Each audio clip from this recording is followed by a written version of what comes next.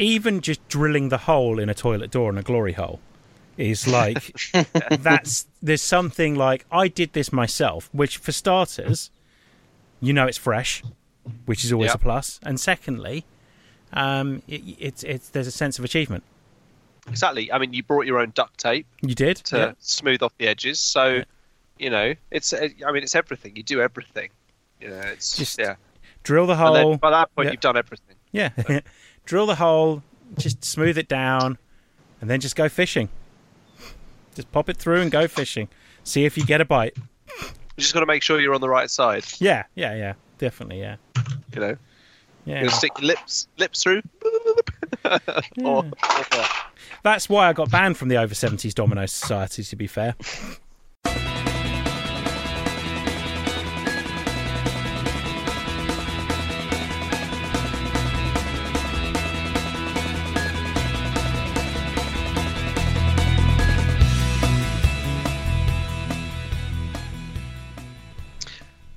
Hello and welcome to the Too Much Time on Our Hands podcast. You are joining the awesome foursome for part 2 of a very exciting podcast. Basically, we asked you and we asked ourselves to rank the Star Wars films, all of them, including Solo and Rogue One, and also include the series, the excellent series, The Mandalorian, and rank them all in order of preference from number 12 all the way to number 1.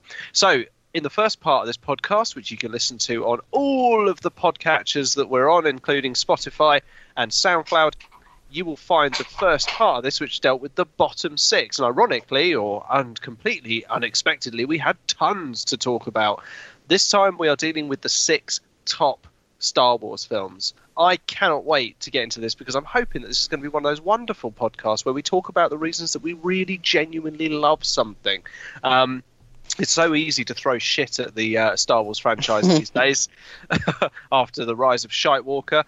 So it's great to be able to go for the top 6. With no further ado, I'm going to hand you over to the man with all the statistics, Dan. But I'm going to first of all introduce everyone, which is what I usually do. Hello, Dan. Hi, babes. Hello, Russ. Ahoy, hoy. Hello, Duncan. Hello, Tom. Hello, all. Right, Dan, go on. You do your thing. Right, we're going to have a quick recap of the previous 6 films. And there's one thing I wanted to add as well, which was that I was talking to someone that listened to the podcast, and I know I listened to the next part of the podcast. And it is worth mentioning that even the 6 films that we didn't like, there is something magical about Star Wars. Just in general, as a franchise, there is something magical about Star Wars, and because he's talking about getting his daughter to watch the Star Wars films, go through all the Star Wars films and watch them, and it's weird, isn't it, that I would never not recommend that to someone. I'd never not recommend someone starting at the Phantom Menace and working their way through all 9 films, and they're bad films, but just the Star Wars universe is magical and they're worth watching. All of them are worth watching. I think even when we say they're bad films, they are still enjoyable. I will happily watch The Phantom Menace or Attack of the Clones. Not all that often, but it's not like it's a painful experience to watch. The other thing is, I've got a great video. It's 6 minutes, and it sums up what we spent about 20-25 minutes talking about of the Rise of Skywalker, about what they got wrong. I'll share it with you guys after this because it is absolutely brilliant. But so the previous 6 films, the ones that we judged as the worst Star Wars films. You're going to start from the bottom. Yep, and work way up. So the worst one, Attack of the Clones. We had it as Attack of the Clones. Next up was The Rise of Skywalker. Then Solo. Then Phantom Menace. Revenge of the Sith, I think we all agreed we actually quite like. It's just got some shonky bits in it. And Force Awakens was I think Force Awakens is the cut-off point to, okay, these are actually quite good from now on. So, yeah. So the 6 we're about to talk about are the best ones, obviously, and the ones that we actually really, really enjoy. To add this in, the listeners, they had Phantom Menace as their least favourite, Attack of the Clones next, The Rise of Skywalker after that, Solo, Revenge of the Sith, then Force Awakens as well. So, at number 6, we ready? Excited? I'm ready. Yeah. I'm vibrating with excitement. So excited. Number 6 is The Last Jedi. So, it's the last of the newer trilogy that we haven't spoken about yet. And in my opinion, it is far and away the best one. I'm only going to say that the only sort of downside was the bit when Rose and Finn are on the planet. Well, for me, the planet, especially with the riding. Yeah. And because I like the casino scene, but it kind of just went on for a bit too much. But yeah, it's that for me is the only real downside. That felt like something straight out of the prequel trilogy, didn't it? Yeah. So I'm sorry. Actually, Dan. No, to be fair, I'd probably say it was I think it's my favourite because it did what I think the middle of a trilogy should do. It felt exciting. It felt like you knew there was going to be no real beginning and no real end to this one. It was this is the bridge. This is what leads into the next one. You know, this is going to develop. It's going to move things forward. And actually, it was great to see new characters, even though bits on the casino planet were a bit shit, and I don't really understand why that whole side of the story really had to exist in it. What was nice about it was that at least it did something. Like Force Awakens was a very safe bet. Last Jedi felt like a real stride forward. And you know, a lot of the characters were given a lot more depth and a lot more intelligent focus. You know, I mean, Kylo Ren and Rey were developed fantastically, and Finn was developed incredibly well. Poe was developed. Every character was given agency, as if something big was going to happen next. And it actually it's one of my favorite endings in all of Star Wars as well. It's phenomenal. It's absolutely superb. It's just you have to detach it from what happened next. It made me want Rian Johnson to do the whole trilogy, because I would love to have seen. I'd love to have seen more build-up to bits like the bit where they were in the casino. What I like about what they did with the casino stuff was that this idea that there's all these rich people profiting off this war that's going on at the moment, and it's just not affecting them at all. They're in this area where it's nothing's happening. Yes, that's a really interesting idea for Star Wars. Yeah, that bit, that concept, I really like. It's it was the escaping on all the mounts. That there was bits of it that I just thought, because it was such a nice, the concept, the idea of trying to get the help, and actually in the end getting sold out, but it was trying to be a bit silly and sort of romantic without necessarily needing that. But look, it's like a minor. It's the bit that sticks out. It's only the bit that for me, it took it away, but it's still an awesome. Poe Dameron is a character that has a very definite arc in that film as well. So he starts off as this guy that no one can tell him what to do. He's going to do whatever, even if it means...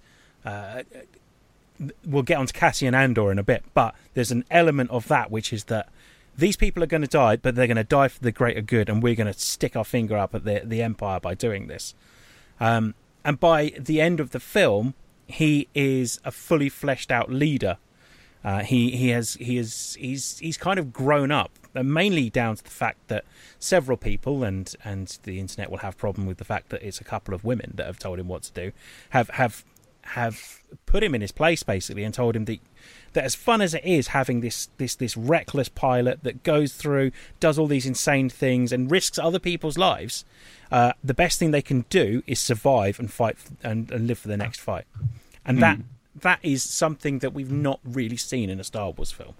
Now, add that into the fact that it gave this film gave the whole trilogy just something different, just by making Rey no one, just like not related to anyone. Because then what we get from that is, well, we are all relevant to this fight. Everyone could be relevant to this fight. This could be happening on this planet, and it doesn't just because you're not a Skywalker doesn't mean you can't have some kind of relevance to this. Yeah, but it turns out but it does help if you're a Palpatine. Which is one of the reasons I hate the Rise of Skywalker, because they just go back on it. It is a bit of a that is yes, another shitty moment, but yes, because it gives the concept. I mean, and also how the ending it shows anyone is a Force user, which is something actually exactly, which is something you don't see apart from in going back to the prequels, 1 to 3. You also see that anyone can be a Force user, which is really, I suppose you don't really get that feel in the prequels that anyone's a Force user because you're so used to this Jedi Council, but it really comes across well in The Last Jedi. It does. So the other thing I didn't like originally, but someone has swayed me on this, Dan, who's been on the pod several times now, has swayed me on this, that I didn't originally like Benicio del Toro's character and the end of it. But he swayed me going, isn't it just interesting to have this guy that just comes along, just is a dick, and then just gets away? And then that's well, he's almost got echoes of how Han Solo is originally. Yeah, like he's just in it to make it. He's slightly more ruthless than Han Solo, but he's got that sort of look. I'm just looking after myself, mate. But then they turn it on his head, and he just walks away with the money. There's no rescue like in New Hope. He just walks away with the money, and that is something that I didn't originally like, but the more I think about it, the more I'm thinking Rian Johnson's really trying to do something different with this film and really trying to take it in a new direction. Because because I think he was trying to make the point very well through that entire film that everything is blurred lines. Yeah. Every shades of grey. The relationship between that link between Rey and Kylo Ren, for instance, is a blurred line. Yeah. Because they can see through each other and they can actually see each other's points of view. They are effectively the closest to grey Jedi that you've ever seen. They are neither inherently good nor inherently evil. The line between Luke being the last Jedi Master and being the savior of the Jedi is now irrevocably blurred because he failed to do both. Even Yoda is sort of like, well, some things have to end, some things don't. It's just blurred lines. It's the whole film is basically about shades of grey and no definitive sides. That effectively is what the whole Casino Planet is about. Is that these are people who are just getting rich off the war. The war is just something that's happening between two factions. It's all blurred lines. It doesn't matter who. Some sell over here, some sell to them, some sell to both. Who gives a fuck? It doesn't matter. And Benicio del Toro's character walks away, just kind of going, "You might be right." Like it's just business, kid. Just business. Like, yeah. It's and it's such a Star Wars thing that they go looking for the code breaker, right? And the actual code breaker is this suave, like James Bond-like character, and the guy they get is the guy that will just eventually screw them over anyway. It's such a big part of that film, is that. And so the other part of it is you've got Kylo Ren becoming what Kylo Ren should be, before he goes back to being a bit of a whiny bitch in The Rise of Skywalker. You've got Kylo Ren just like unshackling himself from anyone that has ever told him what to do, whether it is Luke Skywalker, whether it is the ghost of Darth Vader that's kind of like been rattling around in his head, whether it's Emperor Snoke, who he kills in this film, which I'm sure J.J. Abrams was crying when that fucking happened, but he kills, and then he becomes the bad guy. He is this video that I will share just explains it perfectly when it says he's got no one else to blame anymore for this happening. He is just him. This is him. And there's no one else that he can turn to say this is their fault. He is just a bad person, basically, at that point. And it was setting up a third film where you've got Rey. You've met in the middle in The Last Jedi. And then you've got Rey taking one thing from everything that happens in that throne room. And you've got Kylo Ren taking another thing. It's completely different viewpoints from the same event happening. And essentially becoming the slightly lighter grey, and then the almost pitch black like grey on the other side as well. And they fucked it up so much in The Rise of Skywalker. Yeah, they did. And to be fair, it puts It puts everything Rise of Skywalker puts everything that was good about The Last Jedi, and actually why all the fussy man children that should have just shut the fuck up when The Last Jedi came out, it puts all of their complaints to paid, really, because actually, what were they complaining about? The Rise of Skywalker is a terrible waste of the film before. Yeah. Because the film before was clever and tried to do something different. It actually tried to do something new with the Star Wars formula, which actually is not to be discouraged. And even if The Last Jedi, even if people don't like The Last Jedi, it's done the hard work. It's ripped the Band-Aid off. It's let Star Wars be something a little bit different. So in the third film, you can come along and you can make whichever film you want. Because you've got The Last Jedi that's done all the hard work, that's upset everyone already. And then so you come in with the third film and you can do something with The Last Jedi, but you can do it in your own way. Not completely retcon the whole fucking film. I'm a bit head up about this because I found out they are releasing the Snyder Cut of Justice League. So it's coming out next year. We're getting the full-on Snyder Cut of Justice League that fanboys have been going absolutely apeshit. That they're convinced that this is going to save the DC universe. This is the one version. Zack Snyder all that's going to do is just prove everybody right. Yeah. Zack Snyder's not a good director. So, what are they thinking is going to happen from this? This is a very dangerous precedent that's been set by releasing this, I think, in the sense that someone's vision, whether it be two people's vision, because rewrites, reshoots happen all the time in films, and we'll talk about one film coming up that rewrites and reshoots worked out probably for the better in the end. This was a complete film. It was a finished film, and the idea of re-releasing it with someone else's vision that wasn't there for the end, and for very good reasons, and I do feel bad for him, it just sets a very dangerous precedent that we're going to get other films where this will happen, where we're going to want... The only thing we should be getting is the butthole version of Cats, where they've still got all the buttholes in Cats. I need to see that version of Cats. That's the one version of Cats I want to see. I want to see them with arseholes. But it's... Okay. Yeah. But you are there just being you are... I'm getting told off. I was just a bit loud. You are just then being a cross between Ben Kissel and Henry Zebrowski. Oh yeah, I just need to see those assholes. Sorry. I was also going to say, it's amazing how talking about a film you really like feels like out of our comfort zone. We have to talk about stuff we hate. have to now start talking about stuff that we fucking hate and that really pisses us off on a daily basis. I'm just going to say, how good were the bombers in Last Jedi? When you see the first bombers, oh my days, they're sort of like B-Wings, but they're not quite B-Wings. And, I mean, just how hard were you? Yeah, very nice. And also, nothing wrong with how they drop bombs in zero gravity, because there's gravity inside the ship. You fucking dingbats. And they were just cool. It was just... Yeah, science, because science, bitch. But it was just... And also, since when has Star Wars ever worried about gravity? Yeah. If you're going to start picking holes in the reality of it, then you got far bigger problems than that to worry about. But in the context of Star Wars, there is nothing wrong with how they drop their bombs. No. And it looks fucking awesome as well. It looks really cool. I mean, it does feel weird, though, that they take such a technological step back from B-Wings to instead of delivering, high-powered proton torpedoes and whatever passes for a bomb, we're actually going to make a really rickety old, it's like it kind of. I know what they're trying to do. They're trying to paint the Resistance as plucky and underfunded, and the underdog, so underdog that they have to fight around. But despite the fact that the Resistance is actually the government. Yeah, but the government's been blown up at this point.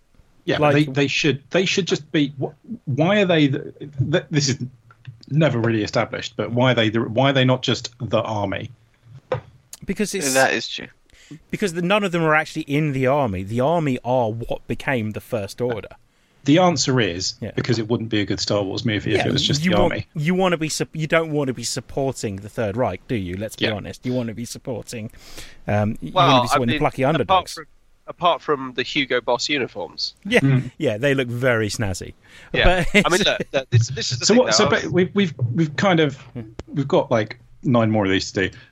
We all broadly like this film? Do we feel this has been slightly unfairly treated here and should be a bit higher? No.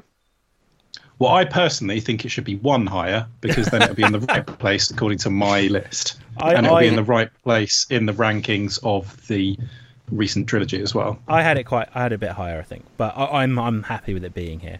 Tom, were you going to say? I think I had Last Jedi. I think I had Last Jedi at the like third place or something. Yeah, I had it quite high. So how can it be on 6? I mean, I put it 6th, but I can't believe that would it. So, if you've all had it higher, I had it then 5th. I had it one higher than this. You had it 6th. You had it here, Russ. Yeah. Russ. Oh, anyway, yeah, Tom. No, you had it. I had it. You had it at 6th as well, Tom. So like, Tom, did I? Oh, yeah, Tom, Russ. Because we haven't talked about The Force Awakens. Yes, we have. We talked about it at the end of the last episode. Did we? Yes. Yeah, we did. I forgot about that. All right, fine. Yes, okay, here then. All right, fair enough. Favourite bits from the film? Okay, so sorry, Tom. Can I go first? Because I got totally. I'm going to go first this because every time Russ would choose the fucking one that I was going to say, and I'm not letting that happen again. Yeah. Okay, so I'm going to say that my favourite bit of that, and there are many, many good bits in it, and I have to say, but from a visual bit that made me really sit back in the cinema and go, "Oh my god, this is so Star Wars," is the bit where the rebels are all escaping to the moon, and the admiral who's left behind engages the hyperdrive and slices through the entire fleet of First Order vessels and that massive dreadnought, and it's destruction, beautiful destruction, and everything Star Wars is about, like nick of time, balls to the wall, last desperate gasp out, and it just looked fucking phenomenal. And the way it goes completely quiet when it happens was a stroke of genius. It was just a masterful moment in a Star Wars film. Well, and that's something else that annoyed the man babies as well, because they're all going, "Oh, well, why don't you just strap a hyperdrive to an asteroid and use that all the time?" But it's made quite clear in the film that it's Hux's incompetence that allows that to happen. That they leave themselves vulnerable to it. It would only work if you're at that incredibly close range, while you're still, the ships sort of like jump a little bit before disappearing when they've got that sort of pseudo speed thing going on. You'd have to be very, very close, and it's just because he was being a dick that they let the ship get into that position to do that. It wouldn't work normally. Absolutely, and see, that's the point. It's a great moment because of everything that goes into that bit. Yeah. And Tom, you'll be pleased to hear that you just took my favourite moment. Yay! Oh. Yeah, Tom. That is nice. When listening to it while editing it, you did kind of get shafted because you were always the last person. I know. I'm letting everyone else take. I'm taking a bit of a back seat in this. I do like the change in terminology though. So previously we were going, "Can you think of one good moment from these films?" Whereas now it's pick your favourite moment. Yes, definitely. Yeah. Well, that's maybe we should pick a bad moment as well. We've shifted the tone though. Okay. No. Let's celebrate. Oh right. No, what are you going to say? Bad moments. Keep bad positive. Moments. Yeah. Oh yeah, fine. Fuck it. Yeah, keep it positive. No, I like Russ's spunk. Yeah. Keep it positive. That's entirely separate. Dan, what's your toppy bitty? So my favourite moment in the film. I'm going to steal the one that you guys want, which is Luke Skywalker as the Ghost, like facing down the entire First Order on his own. It is so... People fucking hate it, but it's so badass. Oh, like the fact that people are idiots. It's amazing. He's just standing there, and there's fucking walkers, there's spaceships, and he's on his own fighting these down. They fire everything at him, and then he just brushes his shoulder off. It is one of the coolest moments in any Star Wars film, and I don't give a shit that he's a ghost. If Kylo Ren had just stopped and calmed down and thought for like 10 seconds, he would have worked out what's going on. Yeah. But he can't, and Luke knows that and is egging him on. It's so cool. Also, can I say I do love also that what follows that, which is basically Luke Skywalker Neo, like basically just dodging everything, doing bullet time and shit like that. He looks younger. He's got his lightsaber that he didn't have. Like everything about that shouldn't work. And there were no footprints. Yeah, there were no footprints. It's just so cool. And Luke Skywalker... anyone who says they knew what was happening the first time they saw it is absolutely bullshitting. And also... Absolutely. I didn't. And not also, a clue. What's the problem with Luke Skywalker sacrificing his life so the people that he loves can get away? No, there's no problem with it. Yeah. He's saving his sister. Yeah, exactly. It's stupid. The only problem with it is trying to make the little metal dice that hang in the cockpit of the Falcon a thing. Stop trying to make the dice a thing. It's not going to happen. Shit, do they? But they had to do something to loop in Solo. Yes. Who's next? I don't mind. Duncan, you go. I'll go last. Oh. I mean, it was close with the bit where you have Luke handing the dice. I like that because even though it all was technically kind of imaginary in Leia's reaction, I'm going to say probably the very end where the boy just goes shh and picks up the broom. So cool. He's got the ring, and it's the whole story of, you know, all we need to do is give people hope, and he just goes shh, and it's again because this is such a beautifully shot film because it has those perfect, you know, cinematic moments. Actually, to be fair, with Rise of Skywalker, there is that moment of Palpatine.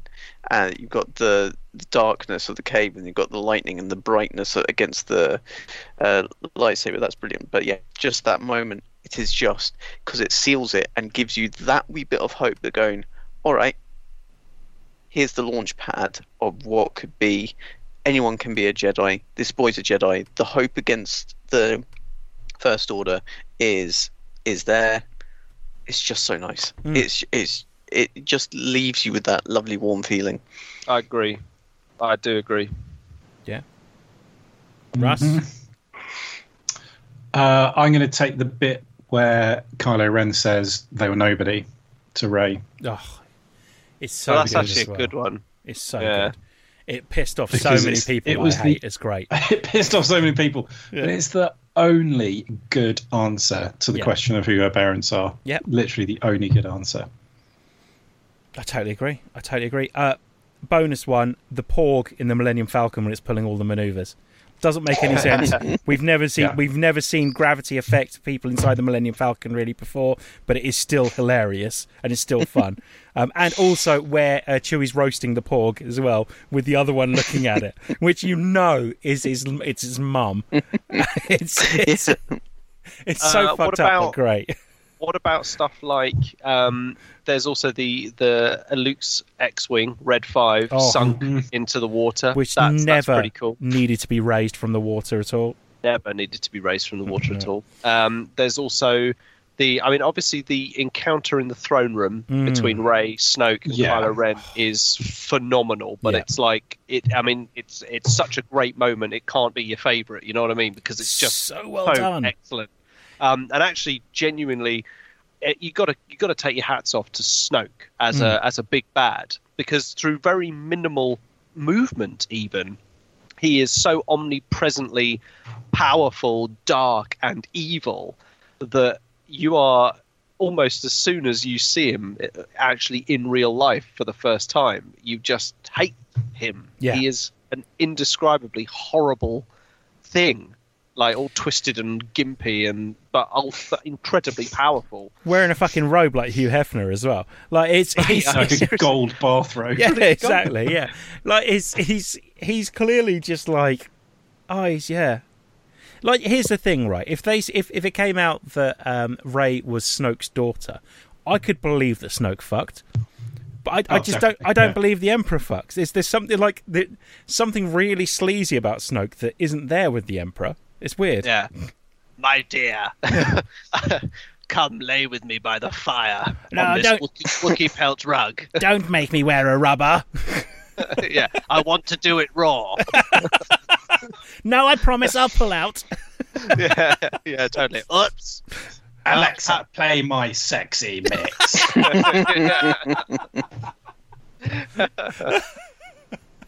Baby.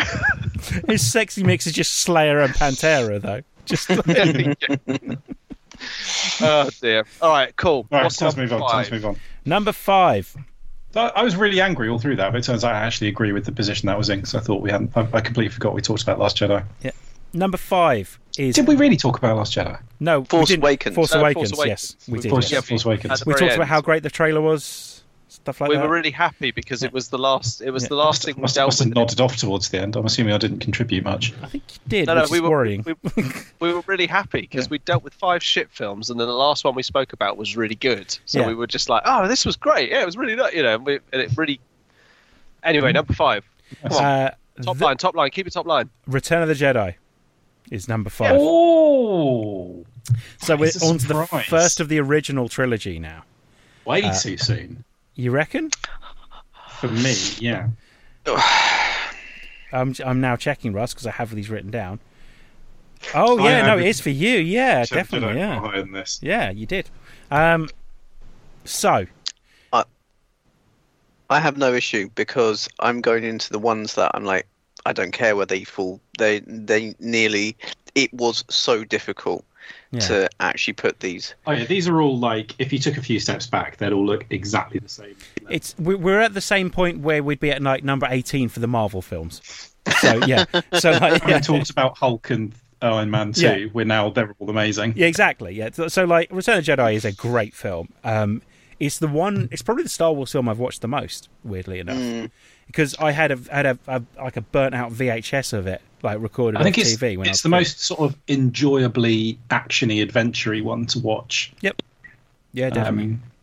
I suppose it's the one. The thing is, I think I knocked it down because as I've got older and people have pointed out things that have annoyed them, it's kind of sort of lost some of its edge, because I love Return of the Jedi because you've got all the ships and you've got Admiral Akbar, it's a trap, and you've got everything. You've got the calamari cruisers, you've got the B wings, you've got the A wings, you've just got everything in it. And then people go, oh, yeah, but Ewoks. I'm like, well, I used to really enjoy Ewoks. I still kind of do enjoy Ewoks, so piss off. Well, that's the thing. We grew up with Ewoks. So Ewoks don't seem silly to us because we watched Star Wars when we were a kid, and the Ewoks were just kind of in it. Yeah, and that's fine. I mean, and they are a bit silly. They are stupid. Yeah, but... I mean, I don't. Yeah, I know, and I that's why it's kind of gone down. Is because you and Ewoks, how could they take on and win against Imperial Army? And actually, then you think about it, they actually start losing. They do well because they've got the element of surprise. And then they start getting massacred until Chewie manages to take an AT-ST and fucks everyone up. Well, I was going to say, funnily enough, actually, in the expanded universe in Star Wars Tales, Ewoks are painted as far more scary. And actually, like you say, they do sort of have the edge when it comes to the surprise attack. But in the comic book, it's basically an ex-scout trooper recounting his tales of being posted on Endor, and saying how it was terrifying because the little bears were incredibly good guerrilla fighters. And actually, I love that. And in actual fact, the amount of his friends that were killed and eaten by Ewoks, it was a lot. They found desecrated bodies and helmets and things discarded or turned into ominous sort of warning totems and things like that. And actually, you can kind of see it. You kind of see it. However, they are portrayed as sort of, like a warrior tribe, aren't they? They have weapons and they obviously know how to fight. They are about to eat them until just randomly it turns out they worship someone that looks like 3PO. Just totally randomly. Who then tells the awesome sound effects story. Which is, but that's great. However, that's bullshit. Like, the fact that, goes, oh, no, look, we just happen to worship this thing that looks like 3PO. That's kind of bullshit.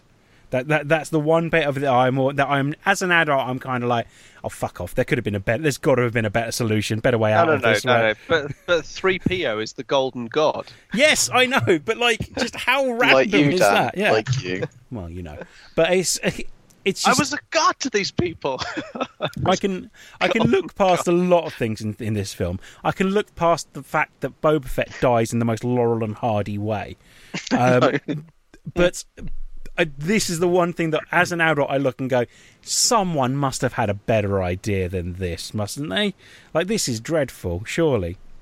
I mean, for me, the whole film is always, the bits that I always watch are Han Solo being unfrozen from carbonite, because for me, him being frozen in carbonite is one of the most enduring memories for me of Star Wars. Yeah, and we'll talk about Empire Strikes Back, and there are things I want to say about Empire Strikes Back because etc. But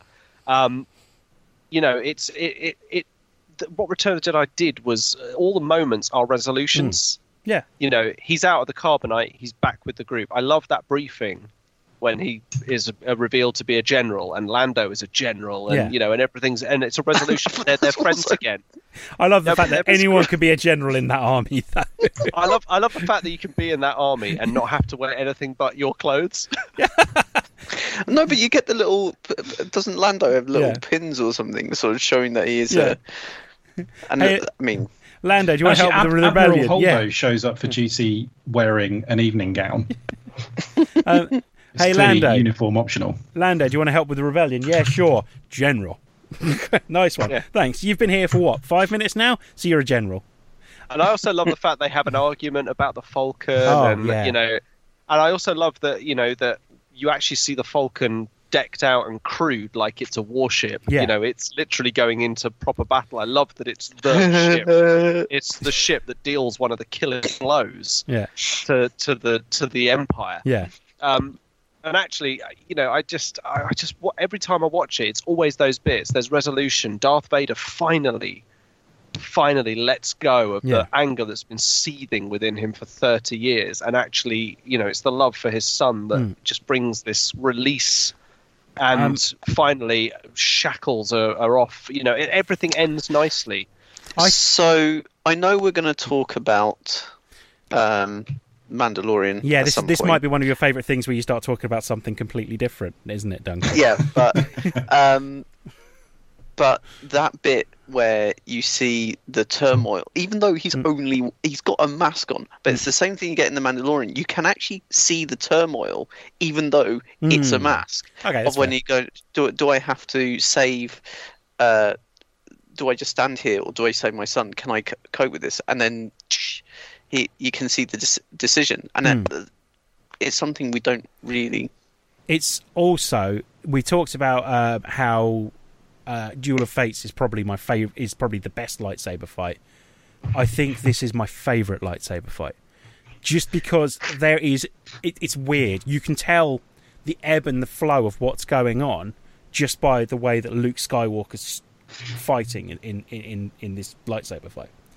Well, I mean, really by this point, that's the point that Luke has overtaken his father in terms of skills, and actually, it's trying. I think they're trying to get across the point that ultimately the light side of the Force is a far more powerful. But there's genuine rage though as well. It goes from being Luke starting off the whole fight as being cool, calm, collected. He's learned everything he can learn off Yoda before Yoda just disappears, and then he comes into this, and the Emperor just pushes a few buttons that cause him to lash out, and you can tell by his fighting style, the way he starts attacking Vader completely differently, that he's letting loose.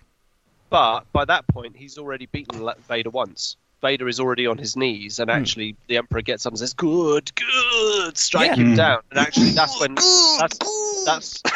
when Luke throws his lightsaber away and says, I'll never do this, and stuff like that, and actually gives in. But it's the bit prior to that, though. It's the bit where he's like swinging the lightsaber down on Vader as he's heading to the floor. So it's you see a change in the way he fights. You see a change in his attitude, and there's virtually no speaking in that at all. That is all done awesome. with the actual fight itself and Ian McDiarmid's cheesy grin, which and is you also have the chair. Emperor being properly manipulative and subtle there. He's pulling all these little strings and things, as opposed to in the latest one where he's just going, "I need you to do this." Yeah, exactly. Do it. Exactly. Go to the Jedi library and get me a book. It might be the most tense Star Wars film as well, in terms of just how many tense moments there are in it, right from the start, right from Jabba's barge. Nah, there's no tension. No, that's what that again. I say that's what's so good about this film, is that there isn't any tension. And actually, I think the deserved winner of this sort of whole ranking, which I mean, any fool can see what's coming for our top flight. There is a Star Wars film that truly is tense all the way through. I'm talking about tense set pieces, though, Tom. I'm talking about individual set pieces where you are genuinely on the edge of your seat. So, like the build-up to the sail barge, even it's beautifully, it has the piss taken out of it by Family Guy when they're all nodding at each other. Is a build-up to a plan that has been in the works for however long the time is between Empire Strikes Back being released as a film and Return of the Jedi being released as a film. So we've been waiting for this, or we would have been waiting for this, although I wasn't really old enough to witness that, for however many years. I think it's 4 or 5 years.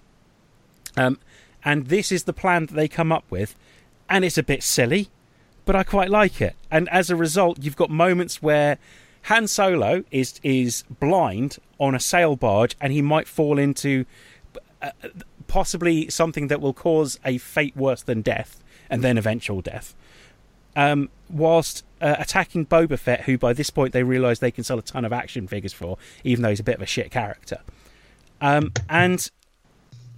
we do have to say at one point that Return of the Jedi, for children of the for young people of the age that we were when we were watching it, Princess Leia in the gold bikini will always hold a certain fascination for men of a certain age, I think would probably be the most fair way to put it. And anyone who says otherwise is lying. I think what I like about it, and I don't disagree, Tom, what I like about it is, though, that yes, there's the pervy moments, but then she goes on and kills the fucking big bad as well. But that's the point. Yeah. She's so fucking badass. Yeah, exactly. Like, she is, man. She is a soldier. She's a fucking Marine. Yeah. Like, she is, even when she is at her most vulnerable, she is still able to kick ass. That's what's so cool about Princess Leia. And even when she is at her aged self in the most recent films, she still can kick ass. She can still marshal a resistance army. You know what I mean? Like, she is just badass. She's kick-ass in all of them. She's a great... Princess Leia is an amazing character in general. But as Phoebe said, Return of the Jedi was when she stopped being a princess and became a woman.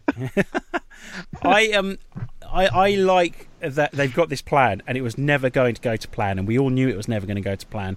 But how beautifully everything goes tits up. Like, because everything goes tits up at the same time. And it's such a Star Wars thing that they've got this plan. We're going to tell you about the plan. We're going to attack here, here, here. And while this is going on, this is going to happen. And you know, as you're watching, going, yep, this isn't going to work. Like, this is never going to work because these plans don't work. Because if it just worked, it wouldn't be a very good film. But it happens in nearly every Star Wars film. I'm afraid your friends are down on the forest moon are walking into a trap. Oh no! Have a bit more of this scenery, please. Oh God! I just love in Family Guy after that bit where Chris, as Luke Skywalker, just goes, "Okay, you don't have to be a dick about it." I mean, he absolutely is being a dick about it. He is. He is absolutely. And Stewie doing the whole turning over thing. My favourite... Two dudes sharing an office, who occasionally do it, just running the universe. My favourite bit is still the nods, though, on Jabba's sail barge, where everyone's just nodding at each other, and it lasts about 2 minutes. It's the music in it. It's fantastic.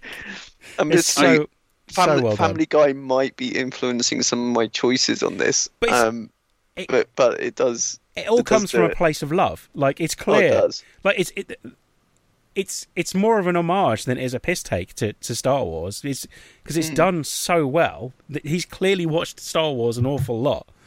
They do take a good swipe at the special editions. I really like it when they're sort of like, wait, look at all these digital characters, and the sock puppet appears. Just goes, hey guys, what's going on here?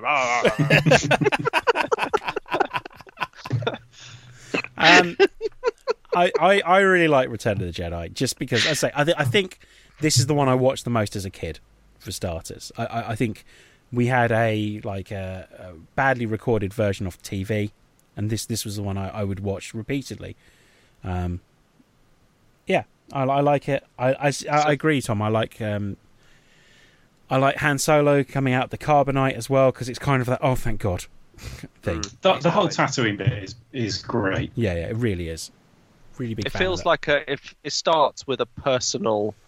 It starts with a personal story. Yeah. You know, that's what I like about it. And then it broadens into a galactic threat, which is actually what is so nice about, you know, revisiting A New Hope, you know, at times, is that actually it does start very personally and eventually becomes this kind of galaxy-wide opera, which is the whole point of Star Wars. So, on that note, favourite moments. Let's go with the person who went last time, Russ. From Jedi. I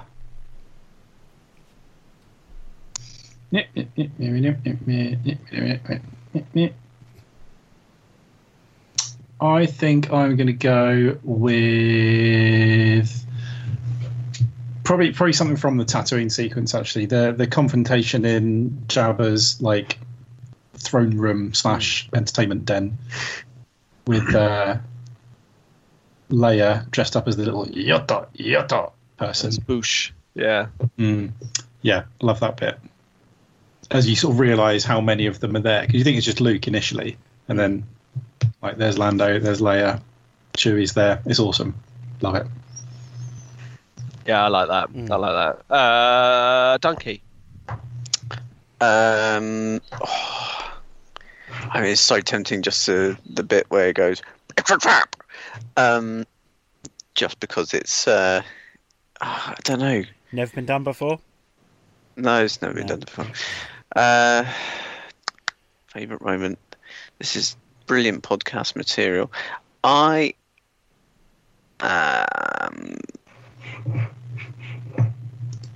You know, the initial. I just love the bit then they're escaping out of Lando, the Millennium Falcon, escaping out again of this Death Star, and it's just the moment where he goes, that was too close, and he just loses the dish because my toy Millennium Falcon lost the dish early on, and it was a nice bit. I just like it. It was just like oof. It's sort of wet, you know, because of the pre thing, not a scratch, and then you swipe a massive bit. I love that bit. It's the whole escape bit where they fly in, fly out, they're getting chased, and obviously the explosion is going to take out all the TIE fighters, and then you just get the Millennium Falcon erupting out of the Death Star. It's a wonderful moment. Cool. There's actually quite a lot of moments there in that film. Yeah, I reckon it's probably the 5th best Star Wars film. Shut up. Thereabouts, yeah. Yeah, cheers. Dan, your go. Speeder bikes. Such a dick. Speeder bikes. The most stupid way of getting around a forest. Utterly ridiculous, but I absolutely love it. There's genuine tension throughout the whole scene. And it's just fun. It's just silly, but fun. And when you're a kid, it's just fun watching people fly off of speeder bikes at high speed and then explode for no reason. Amazing sort of concept of a vehicle, and the noise that they make is incredible. But you just imagine, hey Rookie, we want you to got a bit of a job for you. This sort of turbo powered jet bike that goes at 5,000 miles an hour. I want you to just sort of patrol this forest with it. And quick tip. Watch out for the trees. It's utterly ridiculous. Yeah. Can I change my favourite bit? Sure. It's actually the bit where they're trying to break into the bunker, and Han just turns. Leia just goes, "Got the blaster," and Han just goes, "I love you. I know." And he stands up, and she just goes, "Pew!" That is just awesome because that is proper. That's him going, "Yeah, fine, crack on." and she is just so hardcore. I love that bit. It's a lovely couple bit because I think it mirrors the earlier. It does mirror the Empire in the Empire Strikes Back. Just so cool. Carbonite chamber. So if you're done stealing all the good moments, no, you can have. Yeah, I've got loads. Yeah, go on. I'm going to say it's a bit involving the speeder bikes, but it's not the whole segment that Russ was talking about. It's the bit that really shows you how far Luke Skywalker has come as a Jedi, which is actually at the very end when he falls off the speeder bike of his own, and the guy on the other one swings round a tree and comes back towards him. Yeah, he deflects almost effortlessly, like endless blaster bolts, impossibly sidesteps at the last minute, and cuts the flights off the front of it and into the tree. And it's like, Jesus, like he is so far beyond what he was in the previous film, where he was just a guy with a lightsaber. Now he's properly a Jedi. Now he's like, and I've just realised that scene in Rise of the Skywalker is blatantly nicked from there, with Rey backflipping over the TIE fighter. Yes. Yeah, but it's just not as good, is it? No, it's more dramatic maybe, but actually it serves the same purpose, doesn't it? Yeah. It shows her progression. Yeah. God, that was one of the few bits I thought was original and good about that film. Never mind. Bonus bits, I would just say, is the deleted scene of Luke Skywalker making the lightsaber in the cave, like putting the final touches and then putting it into R2-D2's helmet. Because it's cool, man. It's like he tries it out for the first time, holds his hand underneath it to see if there's any warmth coming off it, but shuts it off and then drops it into R2-D2's head, and then the next time you see it, it's coming out of R2-D2's head. Which is a great bit in itself. Just like the whole bit that sets everything off. Love that bit. Oh, the Jabba's sail barge bit is fantastic, yeah. It is. Cool. It is. Right. Number 4. Okay, so number 5 from the listeners was The Mandalorian. Well, they're wrong. Well, number 4 for us is The Mandalorian. There we go. Yeah. That's right. Where are you at with it now, Tom? I'm still 4 episodes in. I haven't watched any further than that yet. Because, like I said, I am eking this delicious bar of chocolate. Like Charlie and the Chocolate Factory, eking out my little chocolate bar, my Wonka bar, for ages. Mandalorian is like my little Wonka bar. I am taking little nibbles every now and then, and only at the times I need it. So over this weekend, work has given me Friday off as well as the bank holiday, so we've got a 4-day weekend. I'm definitely going to take a moment to watch another episode, because I want to see another episode. If you watch all of it, we could do a whole episode on it, right? I do, but then I would have to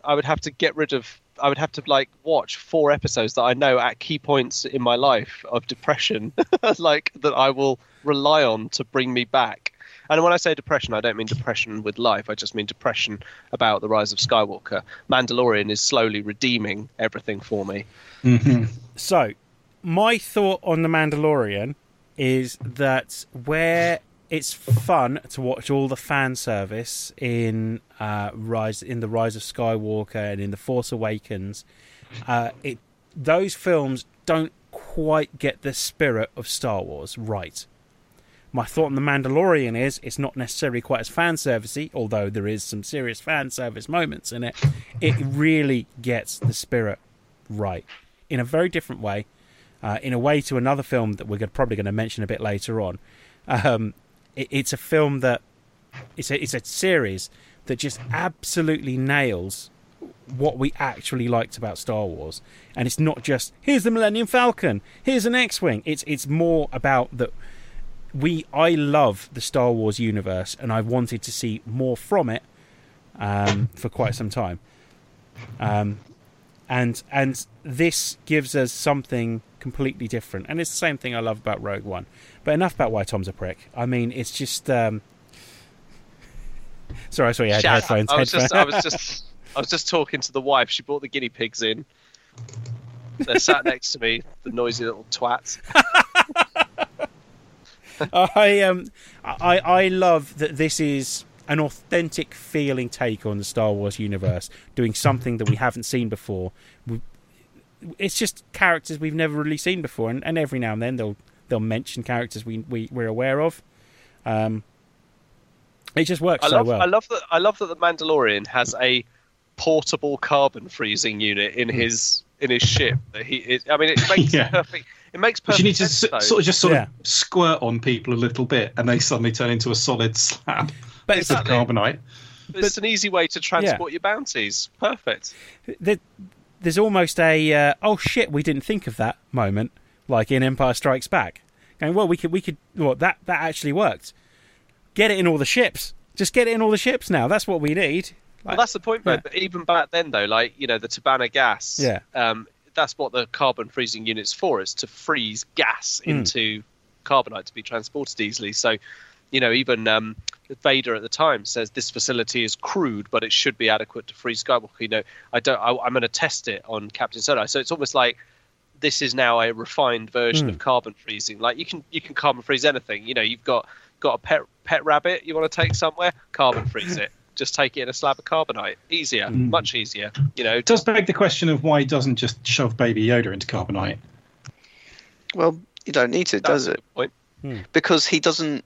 I think it's more he prefers not to, because it obviously must use up supplies, and it is quite a bulky thing. Otherwise he would have knocked the guy out first. But it's more when it seems necessary, and I think Baby Yoda doesn't pose a threat. Also, Mando, just like everybody else, is absolutely knocked out by Baby Yoda's weapons-grade cuteness. Yeah. And there's just no way he can bring himself to do it. He is adorable. There is no picture, no meme, no GIF that prepares you for just how cute he is in the actual TV series. And so wonderful. It is unreal, and it is so fucking cute. Yeah. Have you guys all seen the episode that starts with a dogfight? I mean, I have. No. There's some good Baby Yoda action in that.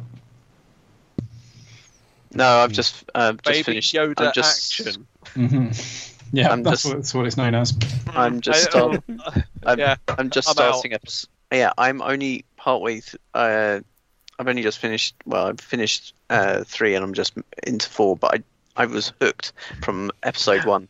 It just went hooked me in. It was wonderful. It was just the backwater worlds that you sort of see on the periphery. It's what made New Hope really interesting, is Tatooine, because it just goes back to that kind of feel, that kind of outer edges kind of aspect of Star Wars that. It's actually more the time we've spent in most of the Star Wars universe, but you actually get to see people's lives more, like we saw in Rogue One. So yeah, I suppose it's because of the Rogue One feel. I really like it, but for me at the moment, I still can't get over all the Mandalorians jetpacking in. That is just so good. It's fucking spoilers. What I like most about it is that it's utterly undefinable as to when it takes place, and I just like. I know that it's after the war, but it could be so far after the war that that they do have authority to now just do whatever they want. They can do whatever stories they like. These are always. He is also rather conveniently on the run, so they're able to have him visiting backwater settlements. And it's very. And do you know what I think I like a lot as well is being a fan of Firefly. There's a very Firefly feel to it as well, and the emotions that series evoked in me of people just trying to get by, and the Mandalorian is really part of that, and I love that the Mandalorians are now being painted as quite selfless people. They look after their own, but they look after their own. They it's not like they just are an insular society. He goes out to earn money so that he can bring it back, so that he can advance in the Mandalorian way of life, and also support the younger generation coming up as well. It's brilliant, and it also made Mandalorians more scary than Jango Fett and Boba Fett, because they are badasses. So you hit on a couple of points I absolutely love about it. I love the idea that it didn't just go from here's the Empire, the Empire exists, and we've now got and then just go straight into New Republic, Like, okay, everything's sorted, no problems.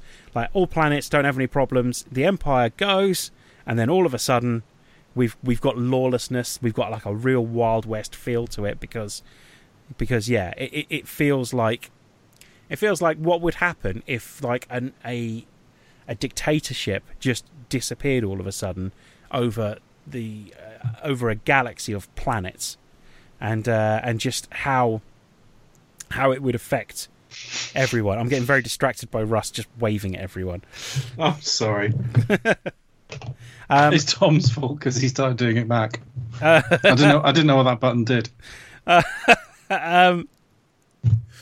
And on top of which, yeah, sense of community, the idea that the Mandalorians, all they have is each other. And they rely heavily on each other to survive. But this idea, this is almost like after the Second World War, the scattering of the Nazis. There's almost this that's what the warlords feel like when you see them in this. They feel like they've still got like groups of they've still got units of troops, but they've become warlords is what they've become. Yeah, and like the client, the Werner Herzog is clearly like a sort of laying low in Argentina type figure. Yeah, exactly. Oh, by the way, speaking of laying low in Argentina, me and the family watched the original Willy Wonka and the Chocolate Factory with Gene Wilder in it. Yes. The person that wins the fake fifth golden ticket, when they hold the picture up, if you look at the photo they say this Dr. something from Argentina, it's a fucking picture of Martin Bormann, Hitler's private secretary, that they used. And I was like, what? I turned to Jody and I was like, that's fucking Martin Bormann. And it must have been a in-joke at the time, because, you know, back in the 70s, everyone assumed that Bormann had escaped and, you know, to South America, and that was where he was hiding out. It was later found out that he died because they found some bodies when they were digging a well or something like that, and they tested it and found it was actually Bormann. But at the time, they all thought he was in South America. So it was literally it was a, you know, boys from Brazil joke. It's like just amazing. I couldn't believe it. Like, there is so much wrong with that film. So much wrong with that film. Yeah. It's brilliant. But Vinny was just obsessed with all the cool stuff that was going on. But anyway, yeah, it was quite funny. Amazing. Fucking Martin Bormann, man. It was so funny. So is it so back to the Mandalorian and why we love Star Wars. Yeah, sorry. Well, look, I mean, you know, I think we can all appreciate the fact that it's an expensive undertaking. It's a technological undertaking, and that has always kind of been what Star Wars has been about. It's not just telling a good story, but actually how they put that story together. And the Mandalorian, you know, like Russ was telling us about that huge LED screen that they use to actually simulate proper light, and that the things that they're looking at sometimes, like the sunset, is just on this screen. You know, it's incredible technological leaps forward. And to be fair, LucasArts, Lucasfilms, Disney, they are continuing this kind of, you know, importance of the Star Wars franchise for moving things forward, not just from a storytelling point of view, but also from a technological and creative point of view. Yeah, the difference with the Mandalorian being they waited until they could do it right, as opposed to the prequel trilogy where they're like, yeah, we'll give it a go. Might not look terribly convincing, but, you know. A former member of this podcast said that one of the major problems of the prequel trilogy was that the actors could never find a sense of place, because when they were doing their performances, they were just there on a green stage, like, you know, doing whatever they were doing. But then when they suddenly, you know, superimposed everything, there was just shit whizzing around in the background doing all sorts of crazy stuff that none of the actors are even, you know, aware of. Yeah, like, if you look at behind the scenes stuff from those movies, they are literally just in an empty void. Yeah. And how they could have been expected to do proper performances is ridiculous. And yet Ewan McGregor, dear old Ewan, regular visitor to this podcast, you know, he still manages to pull out of his arse the best performance out of any of the actors, apart from obviously Frank Oz as Yoda. Like, you know, so yeah, it's great. Anyway, we're going back into bilious territory here. Yeah. Maybe we should talk about maybe some of our favourite. I was just going to mention one more thing from before you started talking about Willy Wonka and then other Star Wars films. So it's the directors they've got in know how to tell a story. They've done a very good job of finding directors that know how to put together a story that works, and there's no disjointed feeling from episode to episode either. It feels like it's it feels like it's putting a coherent story together, despite the fact that they've got a variety of different directors to come in and direct each episode. There is a real sense of community. It's really good. It's really good. Just really, really well done. It's the attention to detail is phenomenal, and like I just watch the. It's one that you actually watch the end credits because the artwork is absolutely fantastic. It's just so beautifully done. I mean, obviously that's probably from part of the storyboards, but it's just so, and the music is perfect. I was going to say the music is really good in that. It really gives you that feel, and and again, going back to how Vader was doing, you get the sense of his conflict. You really get the sense sometimes of what's possibly going through Mando's mind.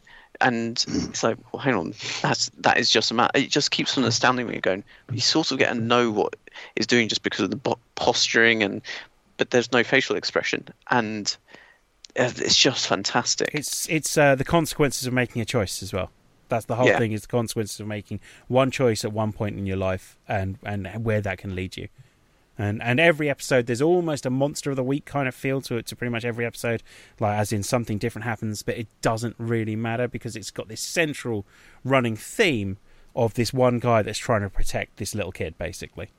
And because he was a foundling, and he feels this is a foundling, and because he made a choice. At one point, he makes a choice, and that just changed his entire life and his outlook on everything as well.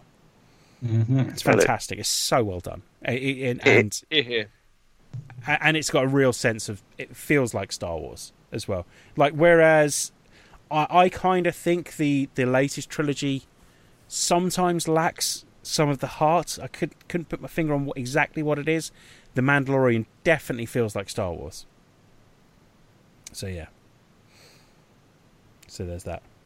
Nice. Cool. Yeah, I agree with that. And like I say, it is rekindling my love of the franchise. After the Rise of Shitewalker, watching little slices of this brilliant little series of Star Wars vignettes is just wonderful. Yeah. Just wonderful. You don't agree? No, I agree. I totally agree. 100%. I love The Mandalorian. Yeah. It's the most interesting thing to happen to Star Wars for a very long time. Yeah.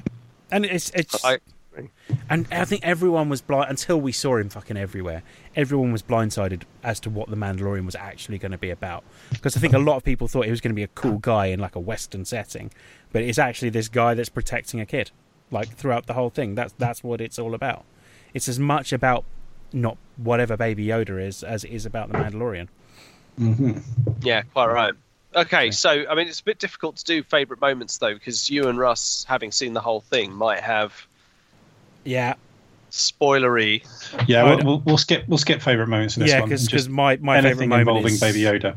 My favourite moment is definitely later on. So yeah, it's. Well, actually, I mean, my favourite Baby Yoda moment is from the second episode. Which you guys have both seen, haven't you? Yeah, is that where he's trying to heal? Third episode, actually, thinking about it.